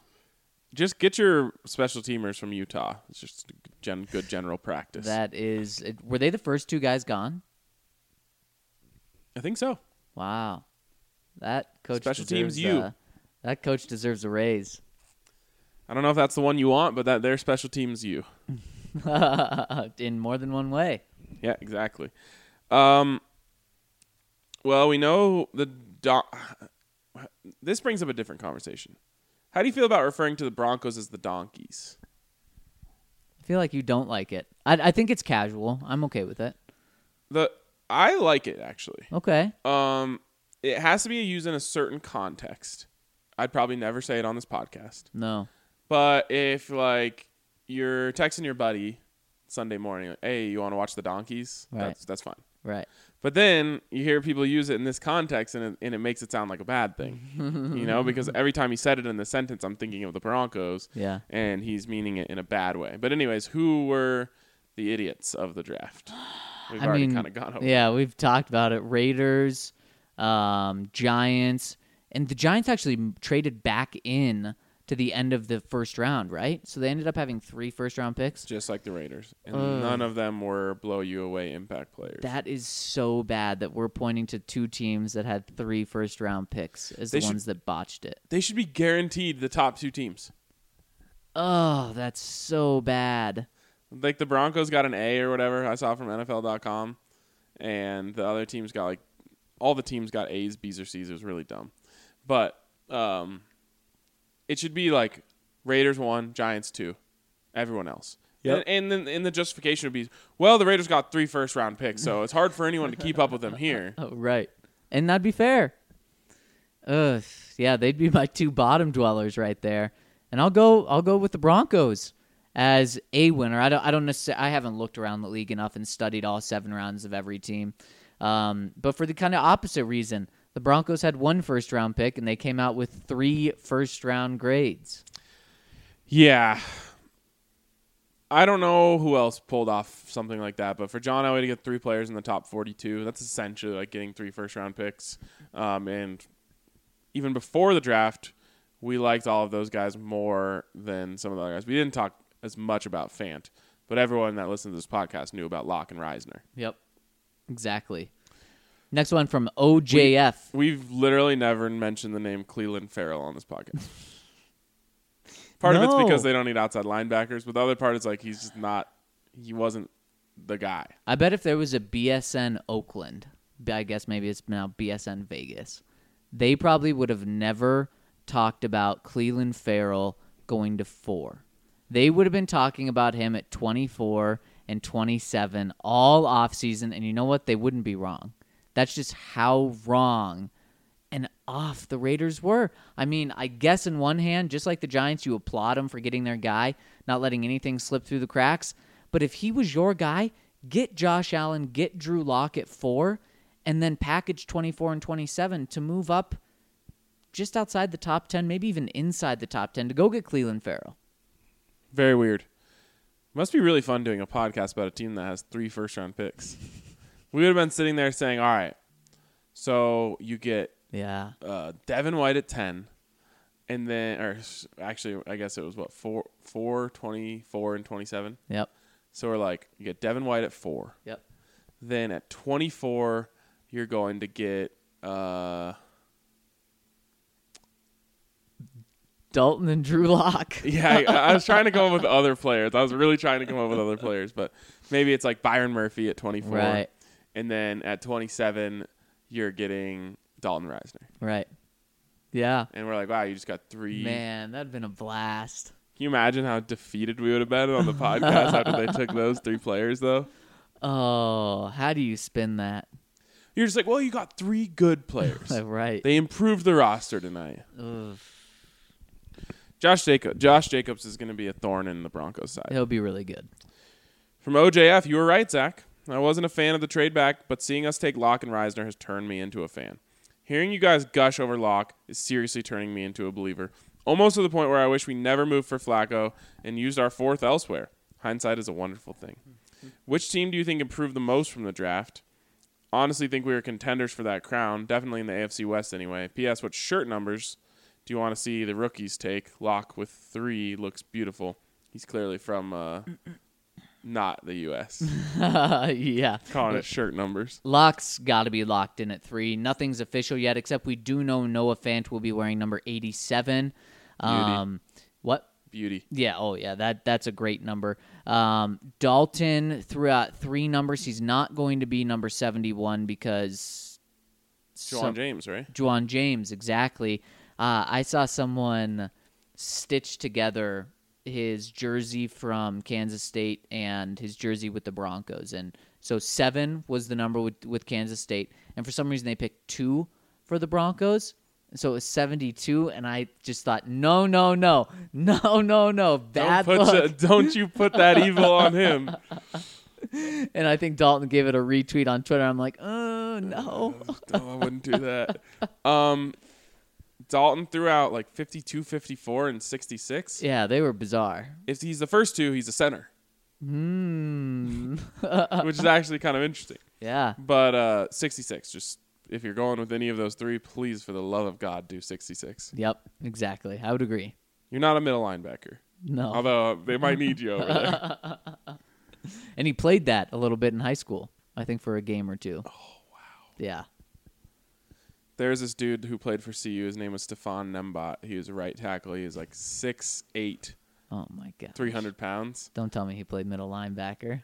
He was the kicker No way. Yeah, obviously he played elsewhere, but he did kickoffs for his high school team. Wow. Watching him run towards the ball is comical, and he just toe punched it and just blasted it every time.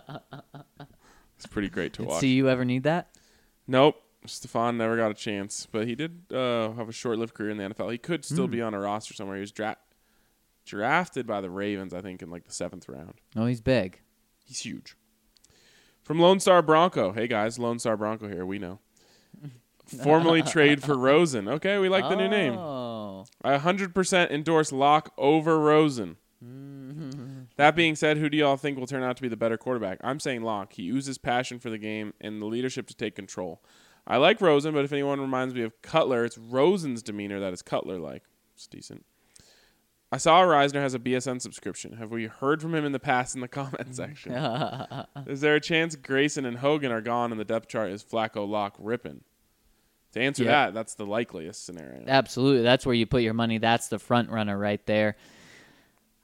Rosen. Garrett Grayson should be calling up Mike Bobo, see if he needs a quarterback coach assistant. Yeah, he really should be. And because that's 5 guys now. Garrett Grayson maybe won't even make a training camp. How did Garrett Grayson go from second-round pick to like the ultimate afterthought? That is crazy. The Saints. They just really screw that one up. He was great at CSU. Like, I'll give him that. Yeah. He was good at CSU. I'll give him that. But they took him in the second round when they had Drew Brees on the team. That's wild. And now, like, he's chopped liver. Yep. Has anyone ever had chopped liver? I certainly haven't. Would you try it? Yeah, sure. I've heard of, like, liver and onions, which sounds disgusting to me, honestly, but I would try it, too. Sounds better than chopped liver. Wouldn't you want it to be chopped? I love onions, so I'd rather have that with it. Okay. It is pretty crazy. Who has the better career, Locke or Rosen?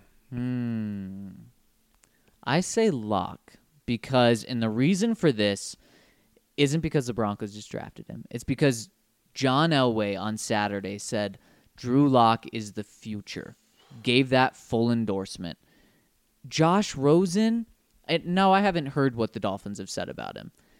But this whole offseason, they've been rumored to be in the mix for a quarterback next year, tanking for Tua, getting a guy next year.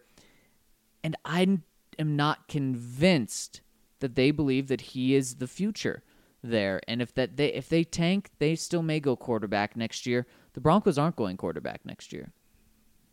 I'm a little worried for Josh because he just went from one inept franchise to another. Yeah. And I can totally see this nightmarish scenario happening where they go 1-15 and they get the number 1 overall pick and they draft a quarterback again with the number 1 overall pick and he gets traded again.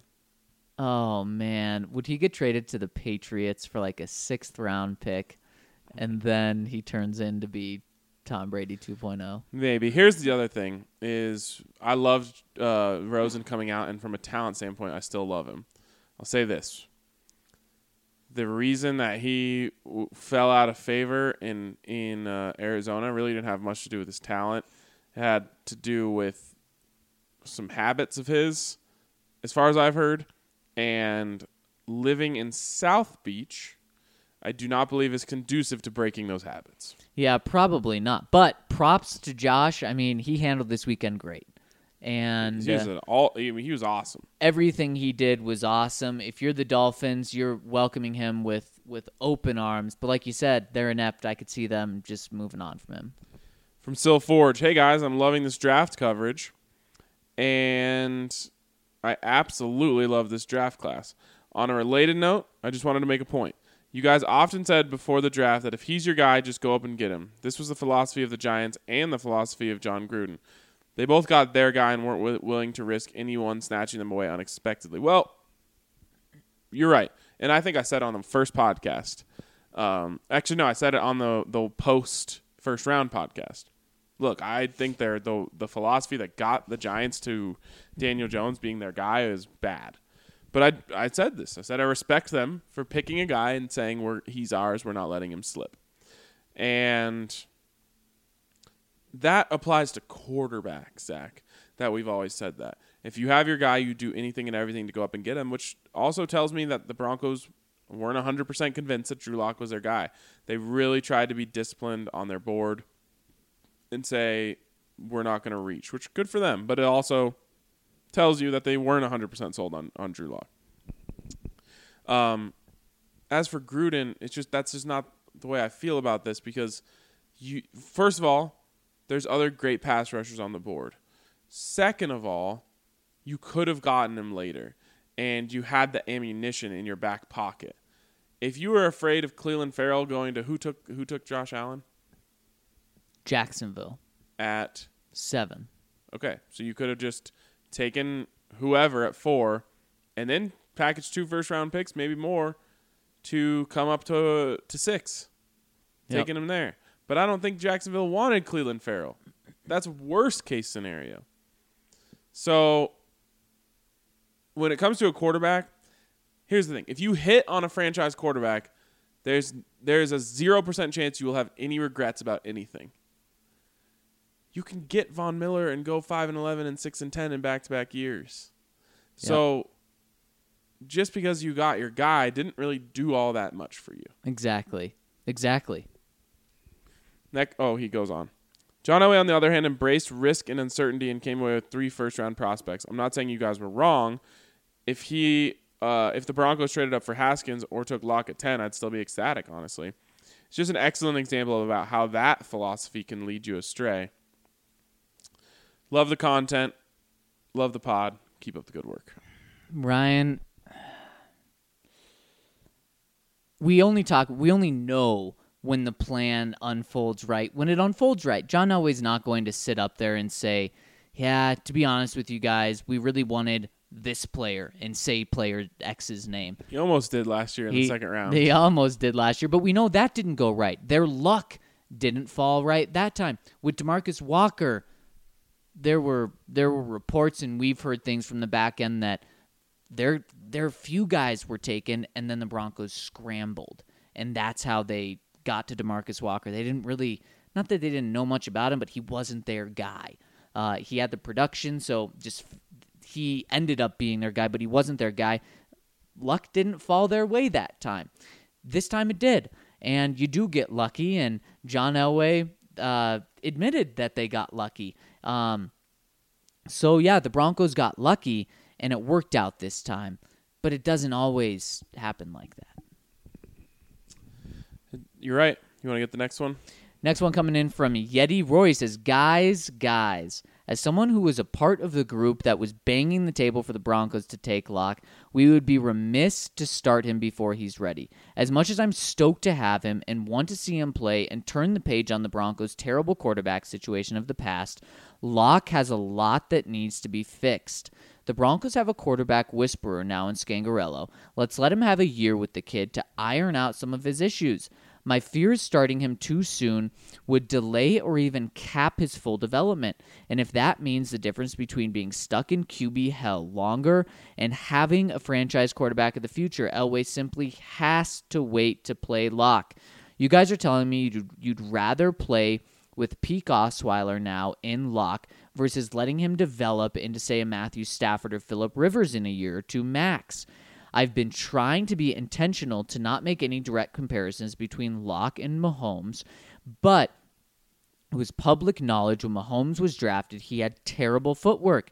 There's definitely some interesting overlap between the two prospects, and I truly believe that if you're going to get the most out of Locke, you simply have to allow that time for him to mature and develop similar to what Mahomes was able to do. Yeti War, I mean, it's a great point. And we're not at no point did we say they shouldn't rest him a year. Exactly. And I'm just saying, when you look at Aaron Rodgers and Brett Favre, the situation John Elway compared this to, I'm saying baloney. There's no way the Broncos are going to be able to hold back from playing Drew Lock. What was that, 3 or 4 years? 3 years, yeah. They're not going to be able to do that. Yeah, it sets up nice on paper. Joe Flacco's under contract for 3 more years. Drew Lock is going to have a 4-year contract. It's not going to happen. This is Patrick Mahomes, Alex Smith at best. And Yeti Roar, what I would remind you, and I think what I said on the pod yesterday, was Alex Smith had an MVP type season. He had the best year of his career. The team was great. And that allowed Andy Reid to put the plan in place to say, no, why would we bring Patrick Mahomes in? Alex Smith's killing it. The team is killing it. I'm not shaking this up. What if the Chiefs were 6-10, and at one point in the season they're sitting there and they're 3-8, and Alex Smith is, having an Alex Smith year. He's average or below average. You think they're really just still letting Patrick Mahomes sit? I don't think so. And I don't see the Broncos I don't see Joe Flacco going out and throwing 27 touchdowns to 5 interceptions that Alex Smith had that year, and the Broncos being 12-4 in the first seed in the playoffs or second seed, whatever they were. I don't see that happening this year. That's why I think the window and the door is way more open for Drew Lock to come in this year than Patrick Mahomes was his first year.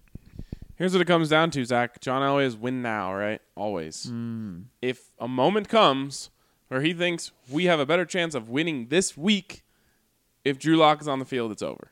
That's a great point. That's when it's over. Yep. And you know what, Yeti Roar? If that moment comes, it's very, very good news for the Broncos. I don't want to see Drew Lock's development stunted either. But if John Elway at some point during the season says, and Vic Fangio agrees, Drew's got to play, he's too good, then it's a very good sign. If the Broncos are a floundering team and they never are tempted to play Drew Lock, it's a bad sign. Yeah. So it's a delicate scenario. What the best case for the Broncos is winning, obviously. But if Joe Flacco can keep them on pace for 10-6 all year, then they won't have to play Drew Lock. But one thing to also keep in mind is Patrick Mahomes did play a game his rookie year. He played 1, but that's better than 0.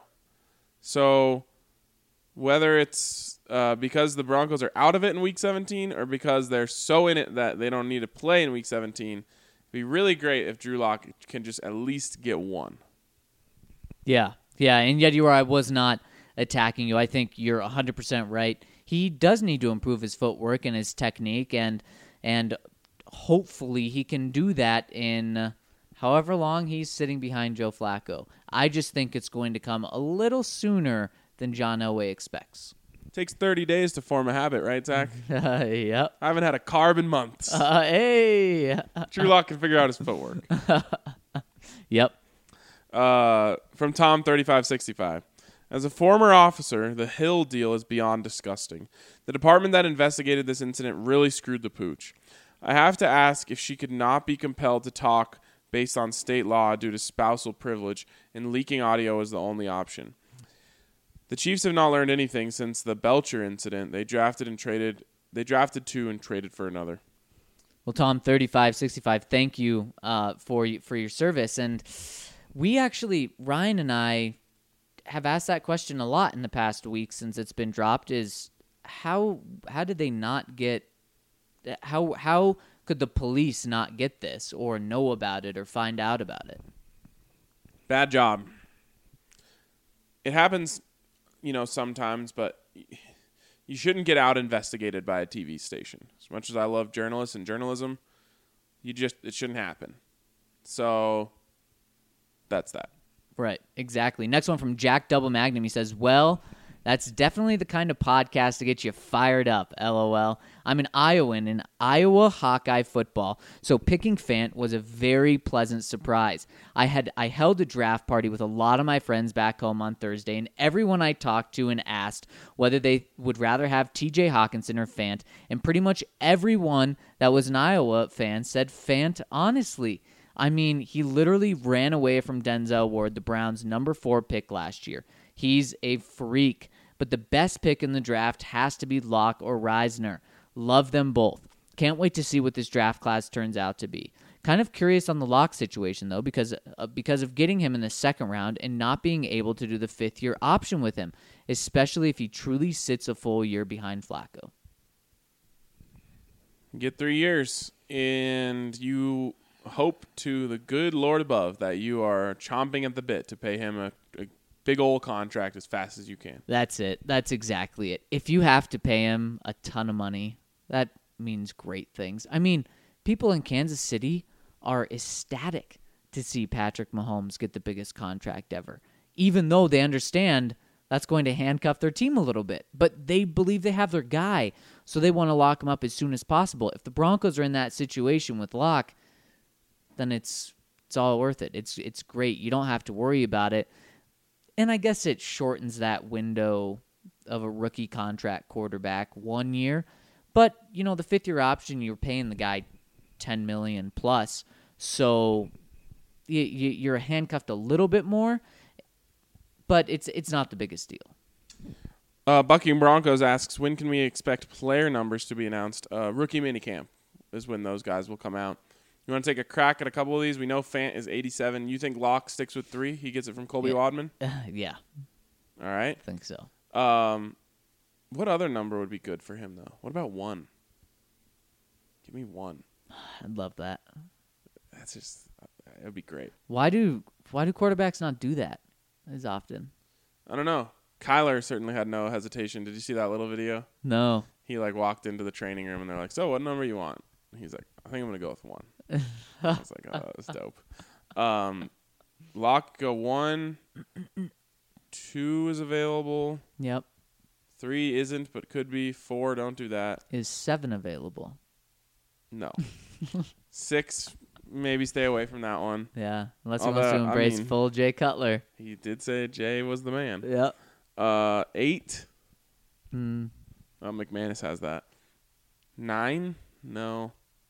10 is Sanders. 11's on the board, right? Oh, isn't there a receiver with 11? Is it River? Did he take that? River Craycraft take that once Carlos Henderson left? Someone did. I think you might be right. That's a shame. Let's just stick with 3. Colby, enjoy 3 or 1. 3 or 1. I'm down with that. Take 1. That's a statement. I like it. I love 1. That is a statement if you take 1. Yep. Someone should tell him. Okay, Reisner, we said 66. Draymond Jones, 94. Like it. Really like it. Yeah. And somewhere in the 50s for Justin and, oh, man. Juwan Winfrey. Give him 9. Sure. Was that his number in college? I don't know if wide receivers can wear 9.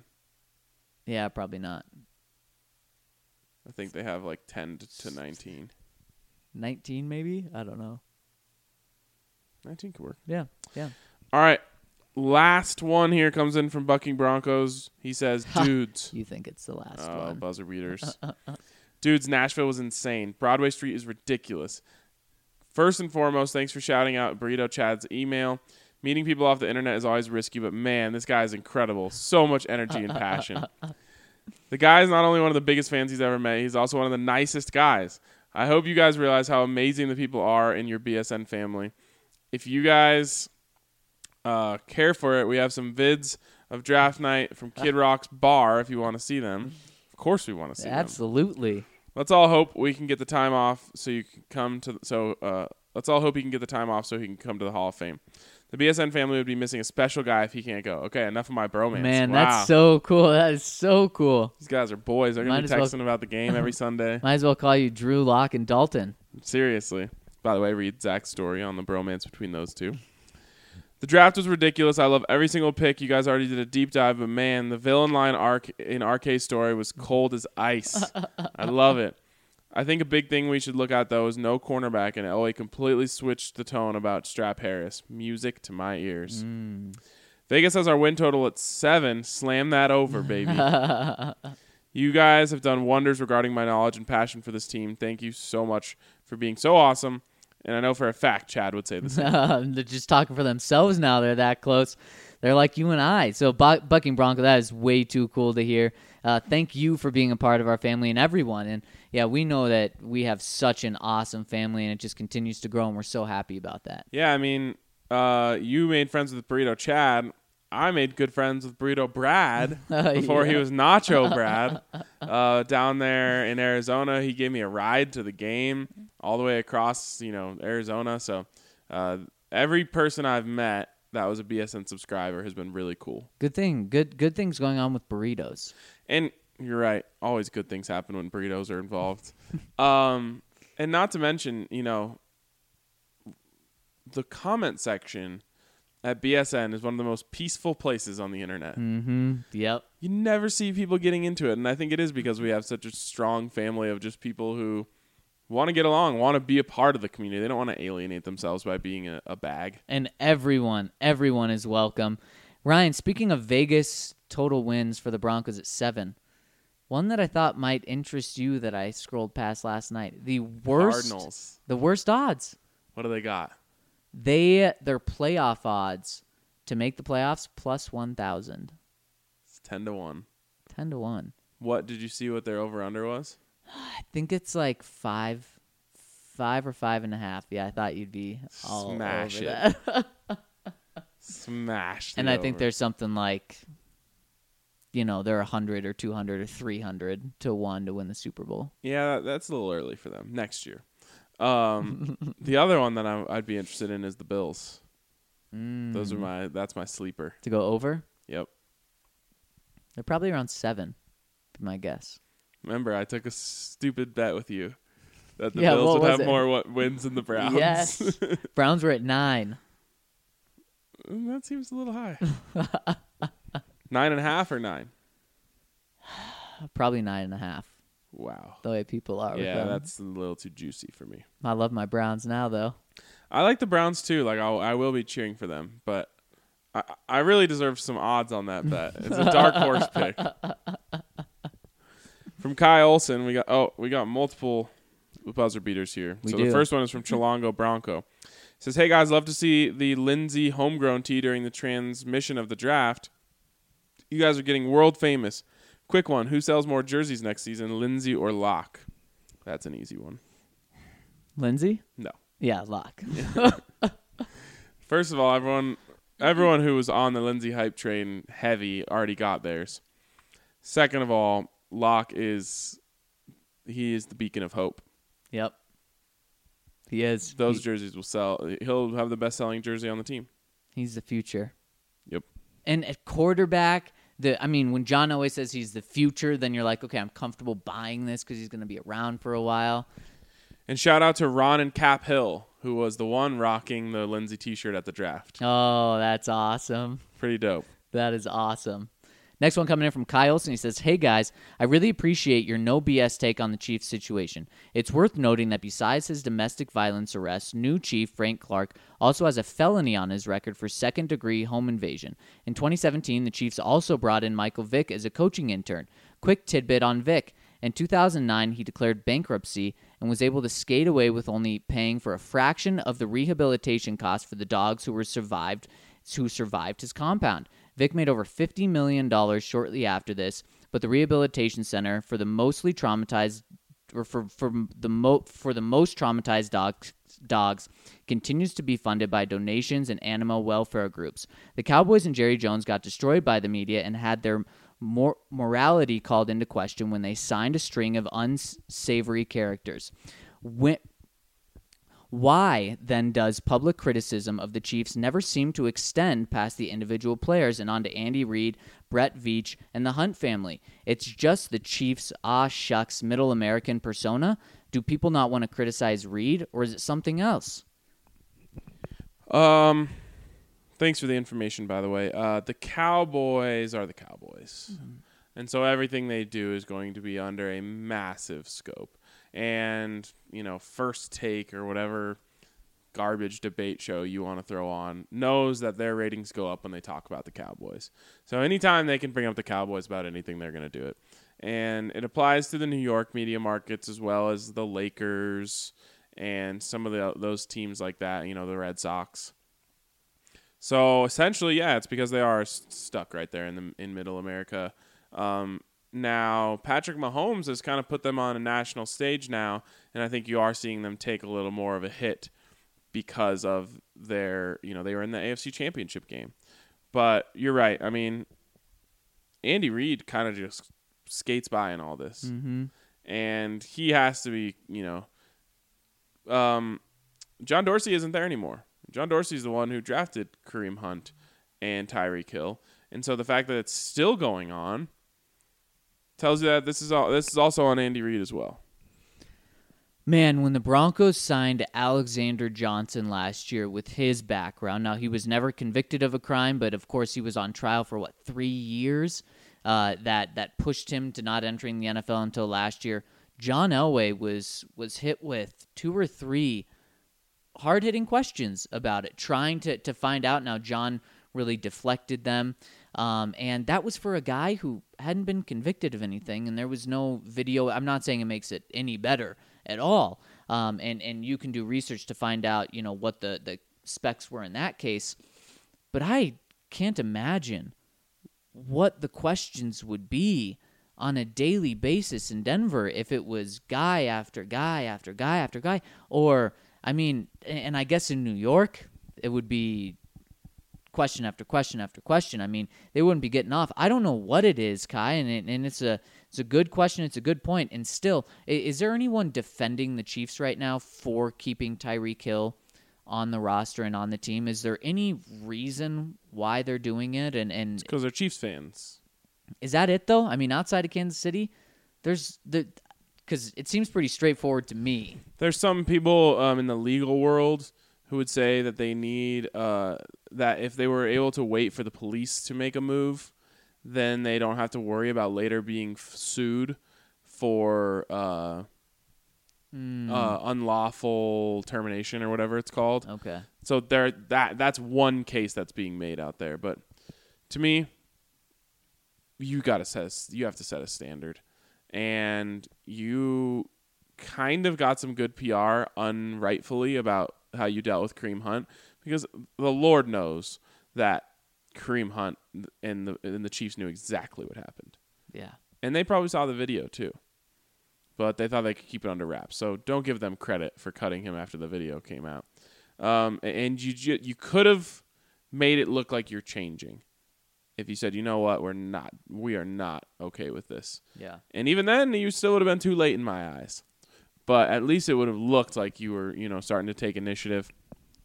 There's no defense of the Chiefs, and they do need to be held accountable on a larger stage. And remember, Tyreek Hill was found guilty. He pled guilty. It's not the same as, Alexander Johnson or even Adam Gotsis, who, we've gone over this before. It's a tough subject to breach, but those guys were found not guilty, or the charges were dropped.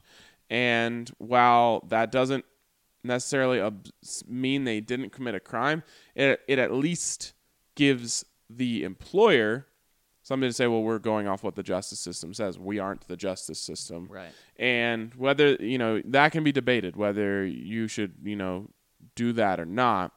But when the dude pled guilty, he's like raising his hand and saying, I'm a bad guy. Yeah. And you're, running to the table to draft him. Do you know on the commissioner's exempt list, which Tyreek Hill is not on right now, there's rumors that he may be put on it. Does the player get paid on that? I believe so, yes. Oh, that's sick. Ugh. He needs to just be cut and exiled from the league. The NFL just needs to get him out of their organization. Not just the Chiefs, but their organization. Yeah. Bad dude. Yeah.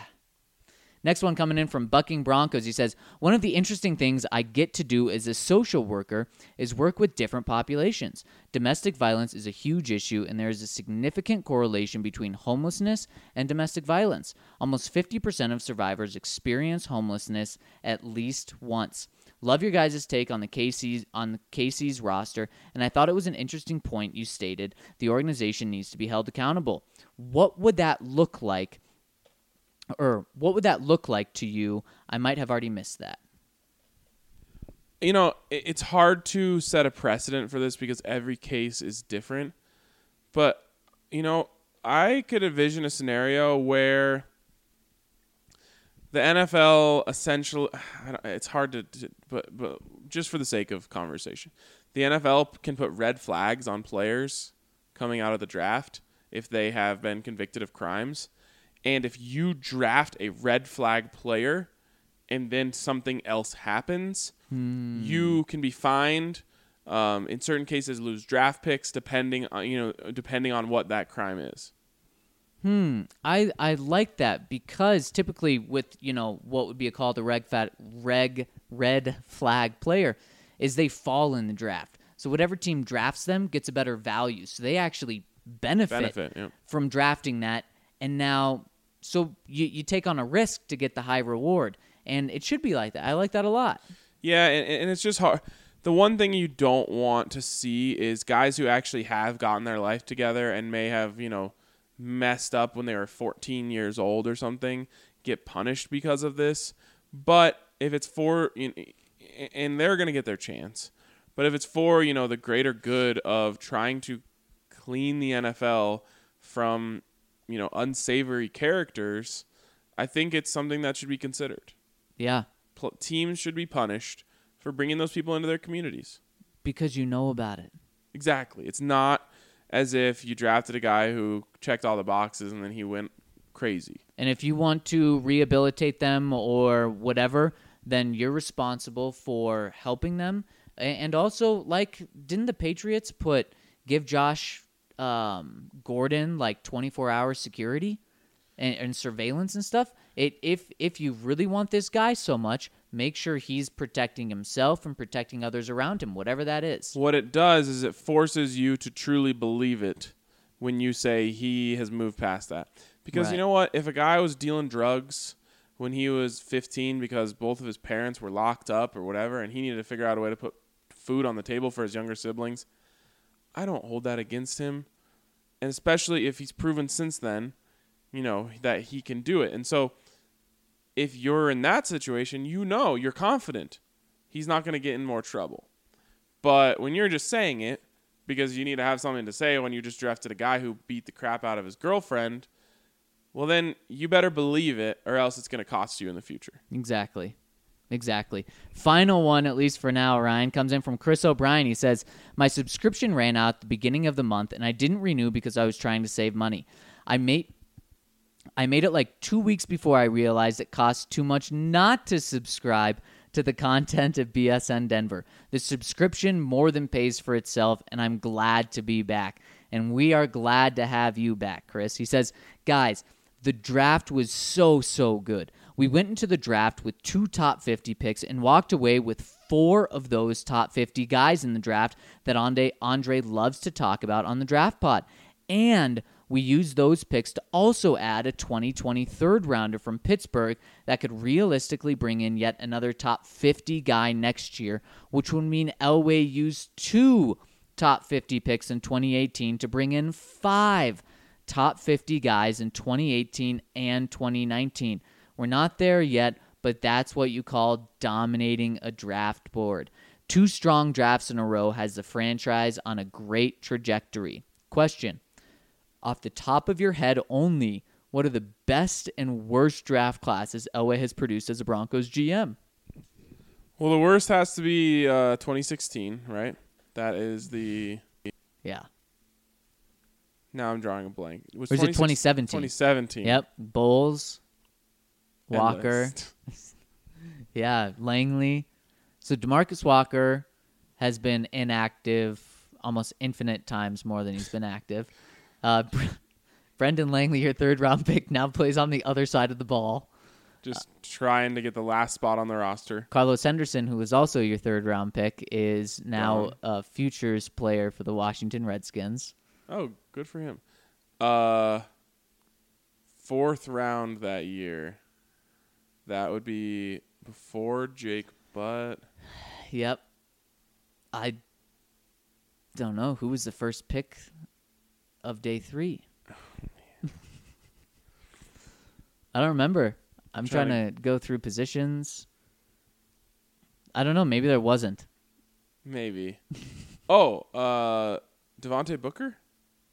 No, that was the year before. He was a 4th rounder, though. I can't do this off the top of my head. I'm gonna have to look. Yeah, I'm gonna have to look too. But yeah, I think that was the worst one. You ended up getting 1 contributor so far, and we're heading into year 3 here.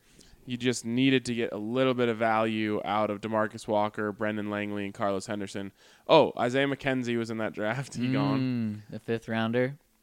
Maybe they had 2 5ths and no 4ths. That was the case. Yep, Jake Butt was the first pick of day 3.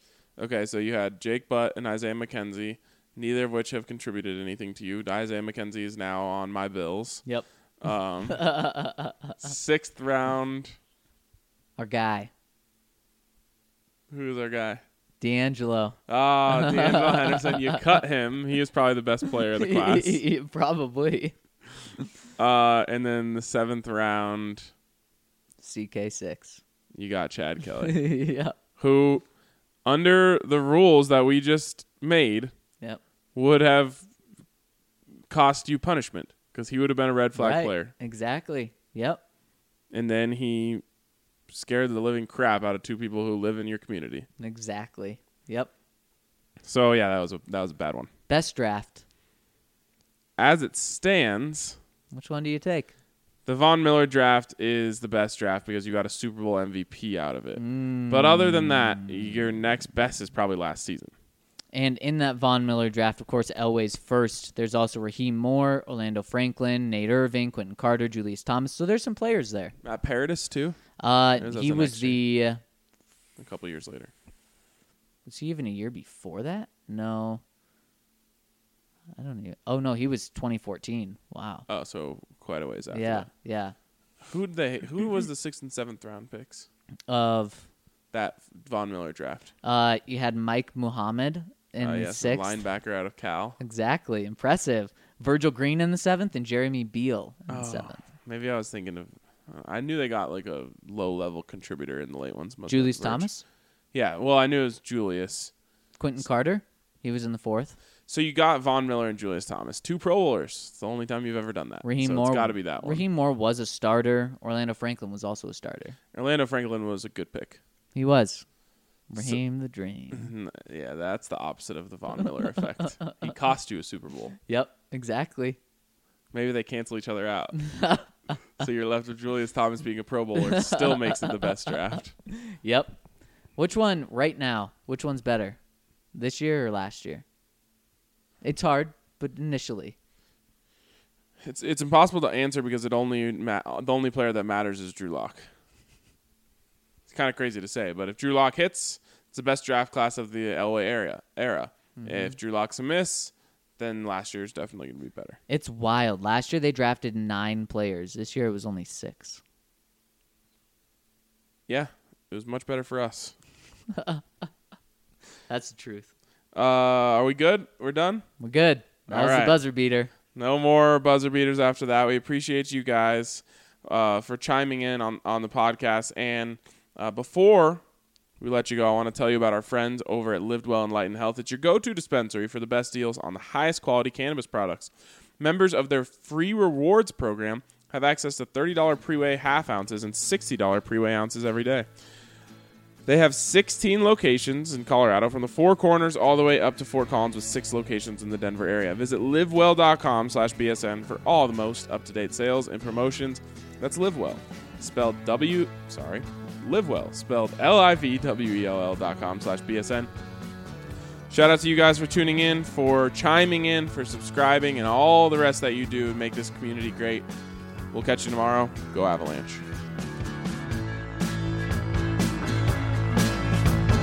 Getting